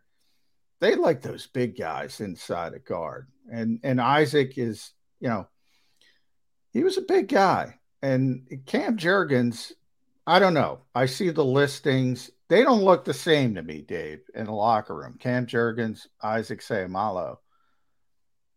Am I reading too much into that they want a little bit more size at right guard than maybe Cam Jurgens can offer?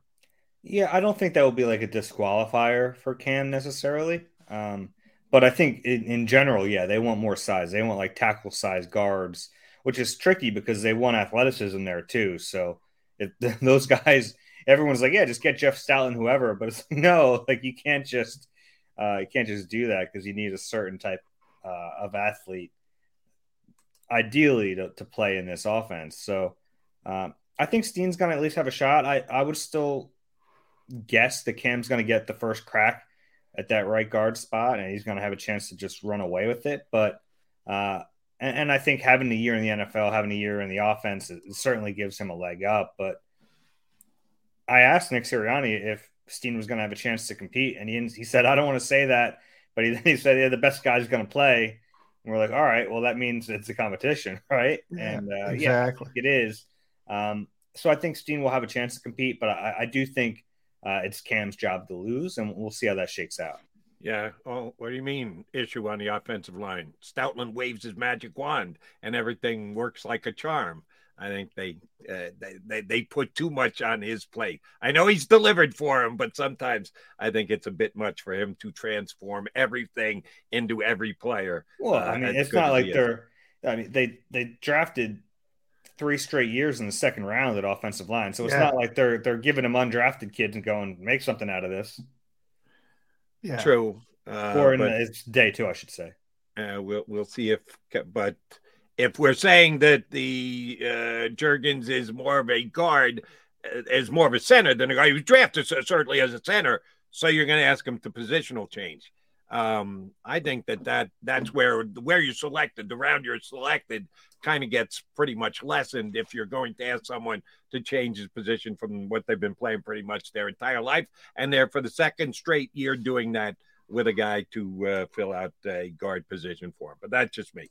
Running back, DeAndre Swift. Love the acquisition. Take advantage of a team that paints itself into a corner. Be able to add talent. Just throw them all in the backfield at the beginning of the season and made the best man win. They're not tremendously committed to any of them contractually or promise-wise. Do you just say we're going to see, here's my problem.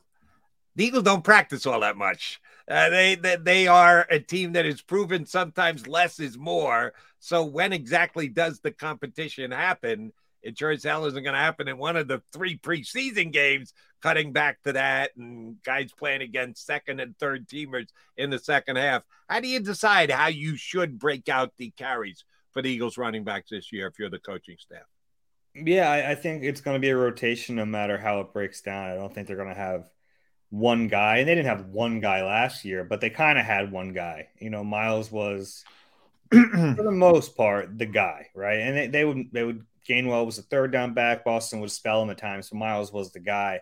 I don't know if they have the guy. I think they'll ride the hot hand a lot this year, and I'm curious to see how it works out because in terms of production, like Rashad Penny is the best runner of all these guys, but you can't count on him. Based on his history, you can't go into a season thinking we're going to have Rashad Penny for 17 games. He doesn't do that. So I think if he's healthy, like he's the guy that will run the ball the most, but the rest of them kind of all mix and match. I wouldn't be shocked to see DeAndre Swift end up with the most touches by the end of the year because he's such a good pass catcher. But I really do think it's going to be a by committee thing. And honestly, I wouldn't be surprised to see if injuries dictate a lot of what this rotation ends up being because Penny's had his injury history and, Swift, even though he hasn't had a major one, he's been banged up throughout his career and he kind of plays with that style. So I think injuries are going to kind of dictate a lot of this too. It is interesting to me, and you're right, Dave, but I was trying to think if lightning strikes and DeAndre Swift is completely healthy and Rashad Penny is completely healthy, which is a big lightning strike. In that instance, which one of those guys would get more touches? It's interesting because you say touches. It's funny because that's a tough thing to figure out. The Eagles haven't thrown to their backs. Yeah, they don't. Jalen doesn't dump it off because he takes it himself. That's the thing. It's not going to be the checkdowns. It's the only time you're going to get it is if you're designing plays that way, whether they're screens or wheel routes. But like they didn't have DeAndre Swift is such a better pass catcher than anyone they had. Like Miles obviously had that one outlier year as a rookie, but he hasn't done much in the receiving game since then. Kenny Gainwell's fine. Like I think he's pretty good out of the backfield, but he's not DeAndre Swift level out of the backfield. So now that they have that weapon, does that change it? I mean, do they try to add more screens because they have the offensive line? You think this should be a good screen team, and they just really haven't been. So I think if they look at Swift and say, well, he has something our other guys haven't had, we need to kind of get this in the offense. That wouldn't shock me, but you're right about Jalen. Like, a lot of times the running backs get the ball in passing situations because the quarterback just checks it down to him. A lot of times Jalen's like, I'll run for the same amount of yards. And I don't think that's going to change anytime soon. So if they're both healthy for the entire season, and I'm not even putting myself, that's not going to happen. I'll say, I agree. I'm like hemming and hawing about giving this prediction with something we just know is not going to happen. Yeah. And I think Rashad Penny is like a Pro Bowl running back who isn't on the field. He's an electric runner. He's a great player who plays 8 games a season. So I'll say Rashad Penny if they're healthy, but I think that's a big if. Yeah. Dave, staying on the offense, does Zach Pascal need to be replaced?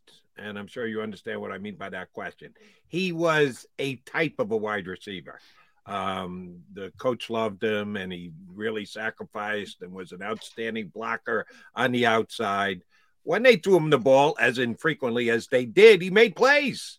He caught some big passes for him because everyone suspected, all right, well, he's in there to block. Oh, shoot, he's in the pattern. Oh, shoot, maybe we should cover him. Oh, shoot, Jalen threw him the ball, and he made the catch. Good on you, Zach. Do they have someone who can do what Zach Pascal did? Will they just not have that as part of their offense going forward? Do you need to replace Zach Pascal in this offense? I don't know if it's like you absolutely have to. Curious to see how it shakes out, though, because you still have Quez probably as your number 3 right now. They didn't replace him in the draft. Olamide. Yeah, Olamide is interesting. But he's also not Zach Pascal. He's a little guy. He's not going to block. Little speedy guy who you could see pushing Quez a little bit for the slot. But then after that, you have Britton Covey. He's not going to be your big-bodied blocking guy. They just brought in the Clemson kid as an undrafted free agent. Like, maybe he has a shot. You're right. I mean, they don't have it, but I look, Zach Pascal did some nice things in this offense. I'm not going to lose sleep at night worrying about this offense because they don't have Zach Pascal. Yeah. I think it's a nice luxury to have, but you don't have it. It's not going to kill you. But it's a nice luxury to have have a receiver as one of the best blockers in the NFL, and they're probably not going to have that this year. So maybe they do have to go about things a little bit differently. Day 3, Dave, I want to talk to you about the quarterback factory going throwback, bringing the throwback line. I think a lot of people looked at, all right, they brought in Marcus to be the backup, and he's got, he can run the same offense, and a lot of people made a big deal out of that. They don't want to change the offense. Nick Sirianni loves Phillip Rivers. He doesn't care. He'll change the offense if he needs to change the offense. This is an old school 6'6" pocket passer who can't move. The exact opposite of Jalen Hurts. Did it surprise you that they went a 180 as a potential developmental quarterback who could be the backup, as soon as 2024? Yeah, it did. It didn't surprise me they drafted a quarterback because that's one of their things. They'll always look at the quarterbacks. I was surprised about the player. Be honest, I didn't love that pick. But if they do what they did in day 1 and day 2, you go, all right, to take your quarterback in round 6, it is what it is. I was surprised about it. I think the offense would have to change significantly if they ever get into a situation where Tanner McKee's the backup and Jalen Hurts has to leave the game. Yeah. It would be you'd have to change. It would be a much different offense, which is doable. I don't think it's necessarily ideal, though. Did you get the sense when Gardner was forced to play, and Gardner's got some mobility, but they had to change the offense?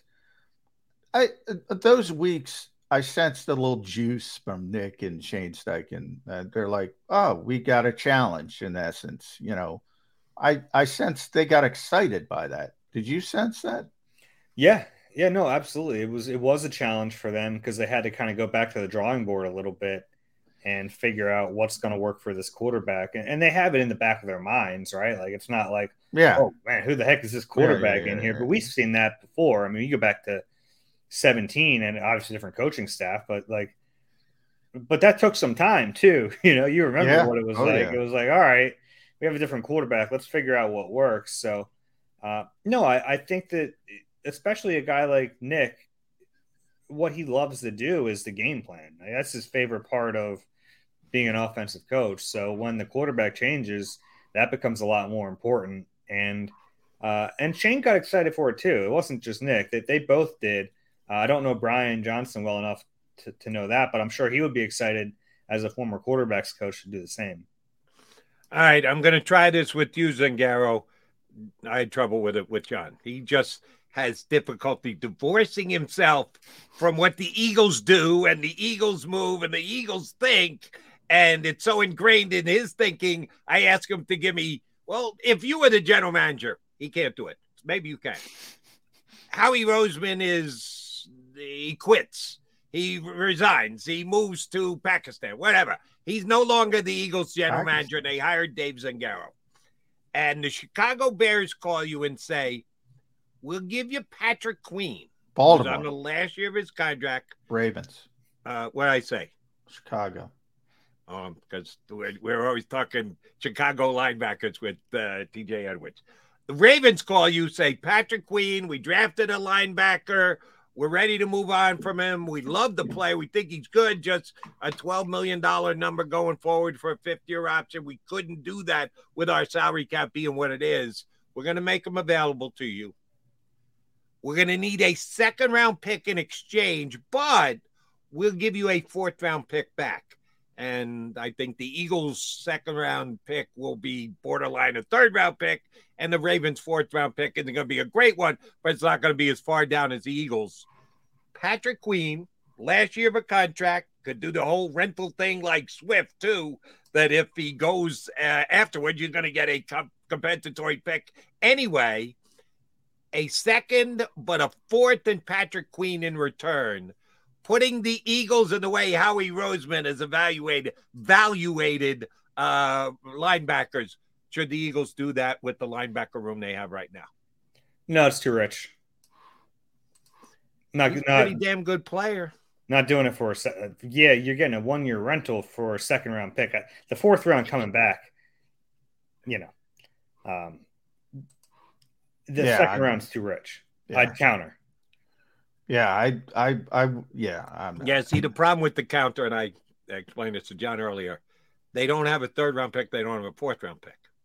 So you got to give them a second-round pick. You got to drop down to a fifth, and I think the Ravens go, yeah, that's not enough. Yeah, but that's where I get into Howie's very disciplined. I can't divorce myself from that. He's not going to say, I don't have a third-round pick. I don't have a fourth-round, so I'm going to give a second-round pick. He's going to do the exact opposite. He's going to be very disciplined. Well, the Ravens would probably ask for a second-round pick, period. And then, yeah, that's too rich. Well, what are we going to do to balance the scales? They're going to give you something back in return. You can ask for a third just to drop down from a second to a third. But I mean, think about what the Eagles got CJ last year for what, a 4? Yeah, 4. Yeah. 4+. Wasn't it 2 picks? I'd have to look it up. You might be right with a 7th. They might have flipped the 7th, but it was really late. Yeah, I think it was a 5th and a 6th. I'm pretty sure it's 2 picks, but I don't even think it was a 4th. I think it was a 5th and a 6th. Okay. Yeah, they got CJ for essentially nothing. So that's what you try to do with a guy on the last year of a deal who's not going to re-sign somewhere. They're trying to get something out of him, Yeah. Yeah. And, obviously worked out to a tremendous degree with CJ Gardner-Johnson. And, hey, I like the thought. I think there might be a linebacker out there. As Dave mentioned, linebacker might be the position where you have a CJ Gardner-Johnson type deal late in camp, or who knows? There might be a post-June 1st cut coming somewhere, but I don't think they're done at that particular position. So I want to bring it back, Dave, to Howie as a whole.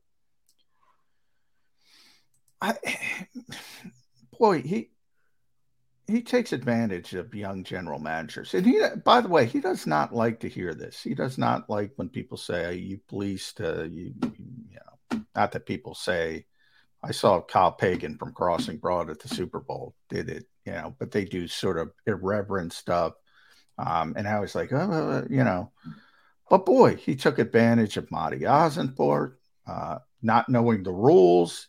He took advantage of Brad Holmes, pigeonholing himself. Everybody in the league knew, all right, they spent the 12th pick overall on the running back. They signed David Montgomery. They can't keep Swift.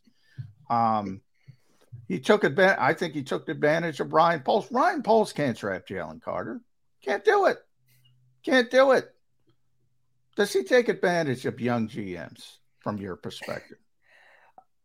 I think so, but I also if there's a reason he doesn't want that out there. He wants to be able to keep doing business. I do think he's changed a little bit. I think he used to really take joy in winning everything when he was a younger GM. I don't think it takes as much pride in that maybe as he used to, because I think he realizes that the more people talk about him fleecing everyone, the harder it's going to be to get deals done. There were a lot of specific examples you just gave there, but it's true. He finds value where other people don't. That's what makes him a good GM. He's always had this side of it.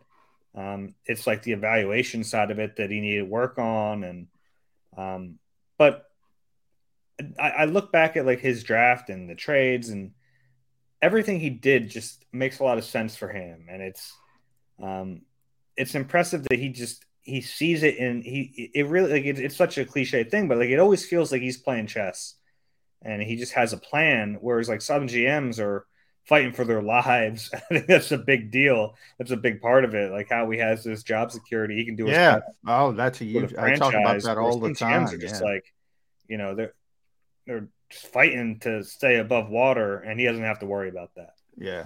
Do you think maybe Ryan Poles felt he owed Howie Roseman one, and that's why he gave him the pick, because he got a 4th-round pick for Robert Quinn that he kind of owed Howie one? So, by the way, I'll let you move up one spot for only a 4th-round pick, Howie. By the way, this is where Jody and I differ. Like, I think Howie's good because all decisions make sense. Like Robert Quinn didn't work out. I still think that decision made sense. Didn't work out. Not everything works out from about. Like if Jalen Carter, you know, is immature and he doesn't turn into a player I think he's going to become, and I think he's the most talented player in this draft, Dave. If he doesn't, I'm not going to say the decision was bad, because I think the decision was good, but not everything. Good decisions don't guarantee good outcomes. But the more good decisions you make, the more likely you're going to have good outcomes. That's how I sort of grade the draft. Yeah, the more swings you get, the more likely you are to hit a ball, right? And like you can look at all their draft picks and you can find reasons they won't work out. Jalen Carter. Jalen Carter, why was he there at 9? Because there's character concerns, legitimate character concerns. Nolan Smith, well, he's 235 pounds. He's an edge rusher. That's not going to be for everyone. There's a strikeout rate there. Tyler Steen, you're asking him to play a different position than he played in college. Sidney Brown, he's stiff. He's a box safety. Like you go up down the line, there are reasons these picks might not work out, but if 2 of them do, the upside on all of them is so great. And that's where the process comes into play. It's because there's risk involved, but you're trying to take some swings and you're trying to maximize the output. And the way you do that is by, finding some risk and getting players you think have high ceilings. And that's kind of what they did in this draft. Yeah, that's John and I do separate on this. I do put stock into actual results. I don't care how well laid a plan out is, how smart it is, how you can verbally defend it. And then you get the results, and the results outweigh the plan. John. Well, sure. All right, Jody, let me ask you about that 2020 draft, right? 2 swings at the top of that draft. One of them now in Minnesota. The other one just signed a $255 million contract. So when we look back at that 2020 draft, how do you view it? The hit so far outweighs the miss, it's not even close. So that's absolutely a thumbs up for Howie and or Jeff Lurie, depending on what you believe. Jeff Lurie was the driving force in Jalen Hurts being drafted. You look at them both. If you want to put them together, that's one thing. But if you want to analyze them separately, I'm sorry. But that's why I say good decisions, plural. The more good decisions you make, the more good outcomes you're going to have. If you keep making bad decisions, you might even get a good outcome, like the kid Chicago picked, who I think they reached for. It might be a good outcome. Darnell, right? Yeah. Or not. No, yeah. Right. Right. The kid from Tennessee. They had Skoronski there, is right down the road. He's safe. If you're going to be safe, be safe. Take the safe pick. But they went with upside and all. It might work. Might be a good outcome. But I think they make consistently bad decisions. And, then you're going to have more bad outcomes. That's why it's plural. You're always going to miss, as you mentioned, the Jalen Reagor. Nobody stops talking about Jalen Reagor. And they gave the second round pick $255 million. And they were glad to hand it over. Who cares about Jalen Reagor at this point? And by the way, revisionist history, if you take Jefferson, they should have taken Jefferson. Would have been a great player here because he's a great player. But they didn't have a high volume passer at the time. He wouldn't be putting up this historic numbers if he was taken here. Who knows how all this stuff shakes out? But I'm with you. D. Zangaro, NBCS. Follow Dave on Twitter. Tremendous job covering the draft. By the way, I got to send everybody to Dave's Twitter feed right now. He did a who wore it better. James Harden walking in to game 1 in Boston. What a game for James Harden. And Dave with his Cookie Monster outfit. I assume that was Halloween. I assume it wasn't, Saturday night. It'd be really weird if it was just like a Saturday night. It's yesterday. You sitting around. Sunday was your relaxed day. You threw on the Cookie Monster outfit. We get it, Dave. Who wore it better? Dave, great stuff. Appreciate whenever you come aboard. Thanks much. We'll be punching you up again before the Eagles get to are they actually going to have a camp this year? Are we sure? Are they going to meet before the opening day of camp? They at least going to have a cookout. They're going to have rookie camp on Friday tentatively, and they're going to have some OTAs. Very few, but some OTAs. We'll see exactly how organized those are. Dave, great stuff. Thank you very much. We'll be in touch. Thanks for jumping in today. Thanks, guys. Thanks, Dave Zangaro, NBC Sports Philadelphia, here with us on Birds 365. All right, quickie timeout. Come back. Going to put a bow in the show. Do you stream on a Roku, Fire Stick, Google TV, or Apple TV? Now you can watch 6ABC 24/7 with the 6ABC Philadelphia streaming app. And the big story on Action News? Search 6ABC Philadelphia and start streaming today. Go to get your game on. Go for the beers. Go for the cheers. Go for the hit and the hits.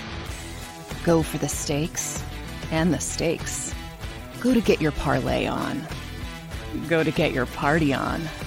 Go for the scene. Go for the screens. Go for the gallery. Go for the win. Go to Ocean. Visit theoceanac.com to plan your visit. The greatest fans on earth. It's a bold statement, but would you expect anything less from Philadelphia? 58 years of heartache creates a toughness, a grit, a resolve not found in most. Sure, our prayers were answered, but now that we've had a taste, we're looking for more. Pondley Hockey, official partner of the Philadelphia Eagles.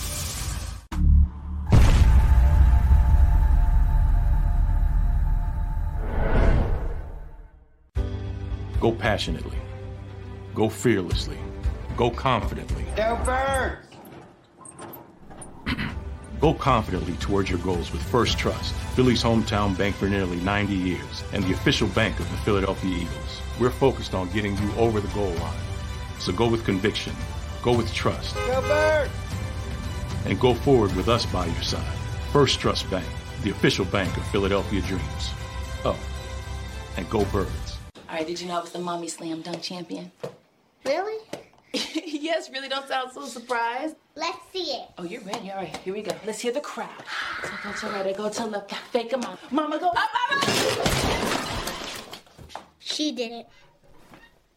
Again? You can't avoid gravity, but United Healthcare can help you avoid financial surprises by helping you compare costs and doctor quality ratings.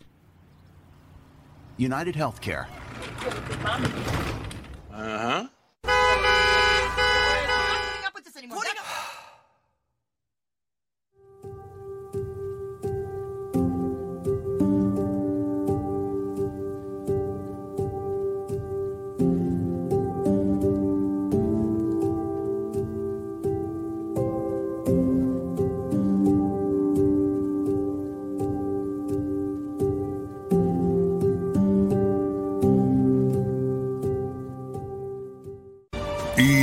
EAGLES. Eagles. All right, already running overtime here on Birds 365. We thank both Tommy Lawlor and Dave Zangaro for getting in with us today and giving us Eagle perspective. When is the first official Eagle gathering? Rookie mini camp is, and they'll have Friday. Guys. It gets underway on Friday already?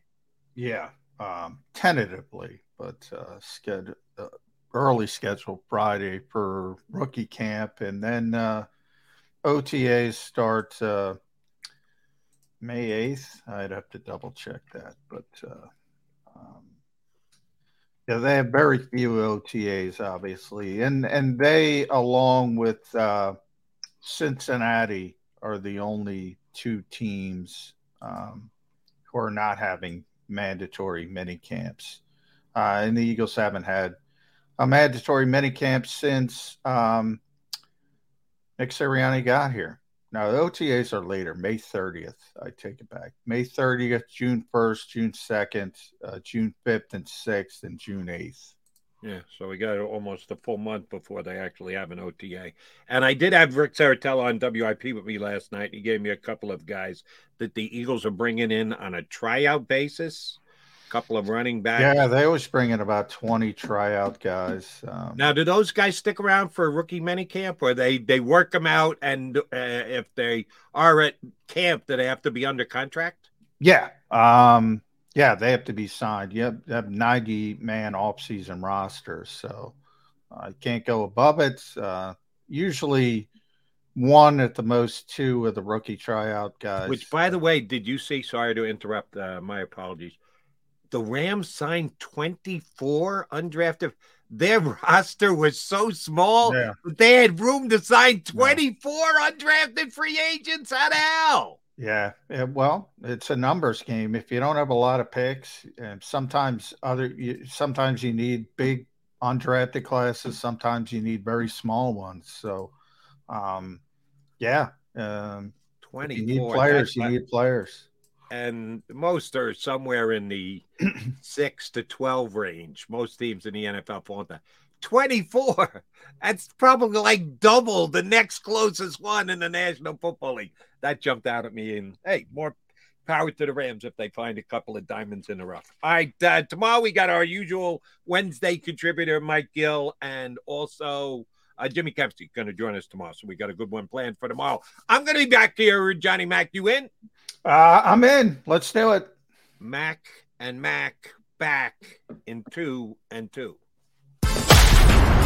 You've been listening to Birds 365, the destination for the passionate Eagles football fan who bleeds green. If it's Eagles football, we're talking about it. Debate, inside the locker room, and guests that are some of the greatest football minds from around the region. We hope you enjoyed the show. We know we had a blast. Make sure to like, comment, and subscribe, and we'll be back soon. But in the meantime, hook up with us on social media at Jacob Sports. See you next time on Birds 365. What's so special about Hero Bread's soft, fluffy, and delicious breads, buns, and tortillas? These ultra-low net-carb baked goods contain zero sugar, fewer calories, and more protein than the leading brands, and are high in fiber to support gut health. Shop now at Hero.co. Wilson, you sent the game-winning email at the buzzer, avoiding a 4:55 meeting on everyone's calendar. How did you do it? I got a huge assist from Grammarly, an AI writing partner that helped me make my point. And it works everywhere I write. Summarizing a doc only took one click. When everyone uses Grammarly, everything just makes sense. Go to Grammarly.com/podcast to download it for free. That's Grammarly.com/podcast. Easier said, done.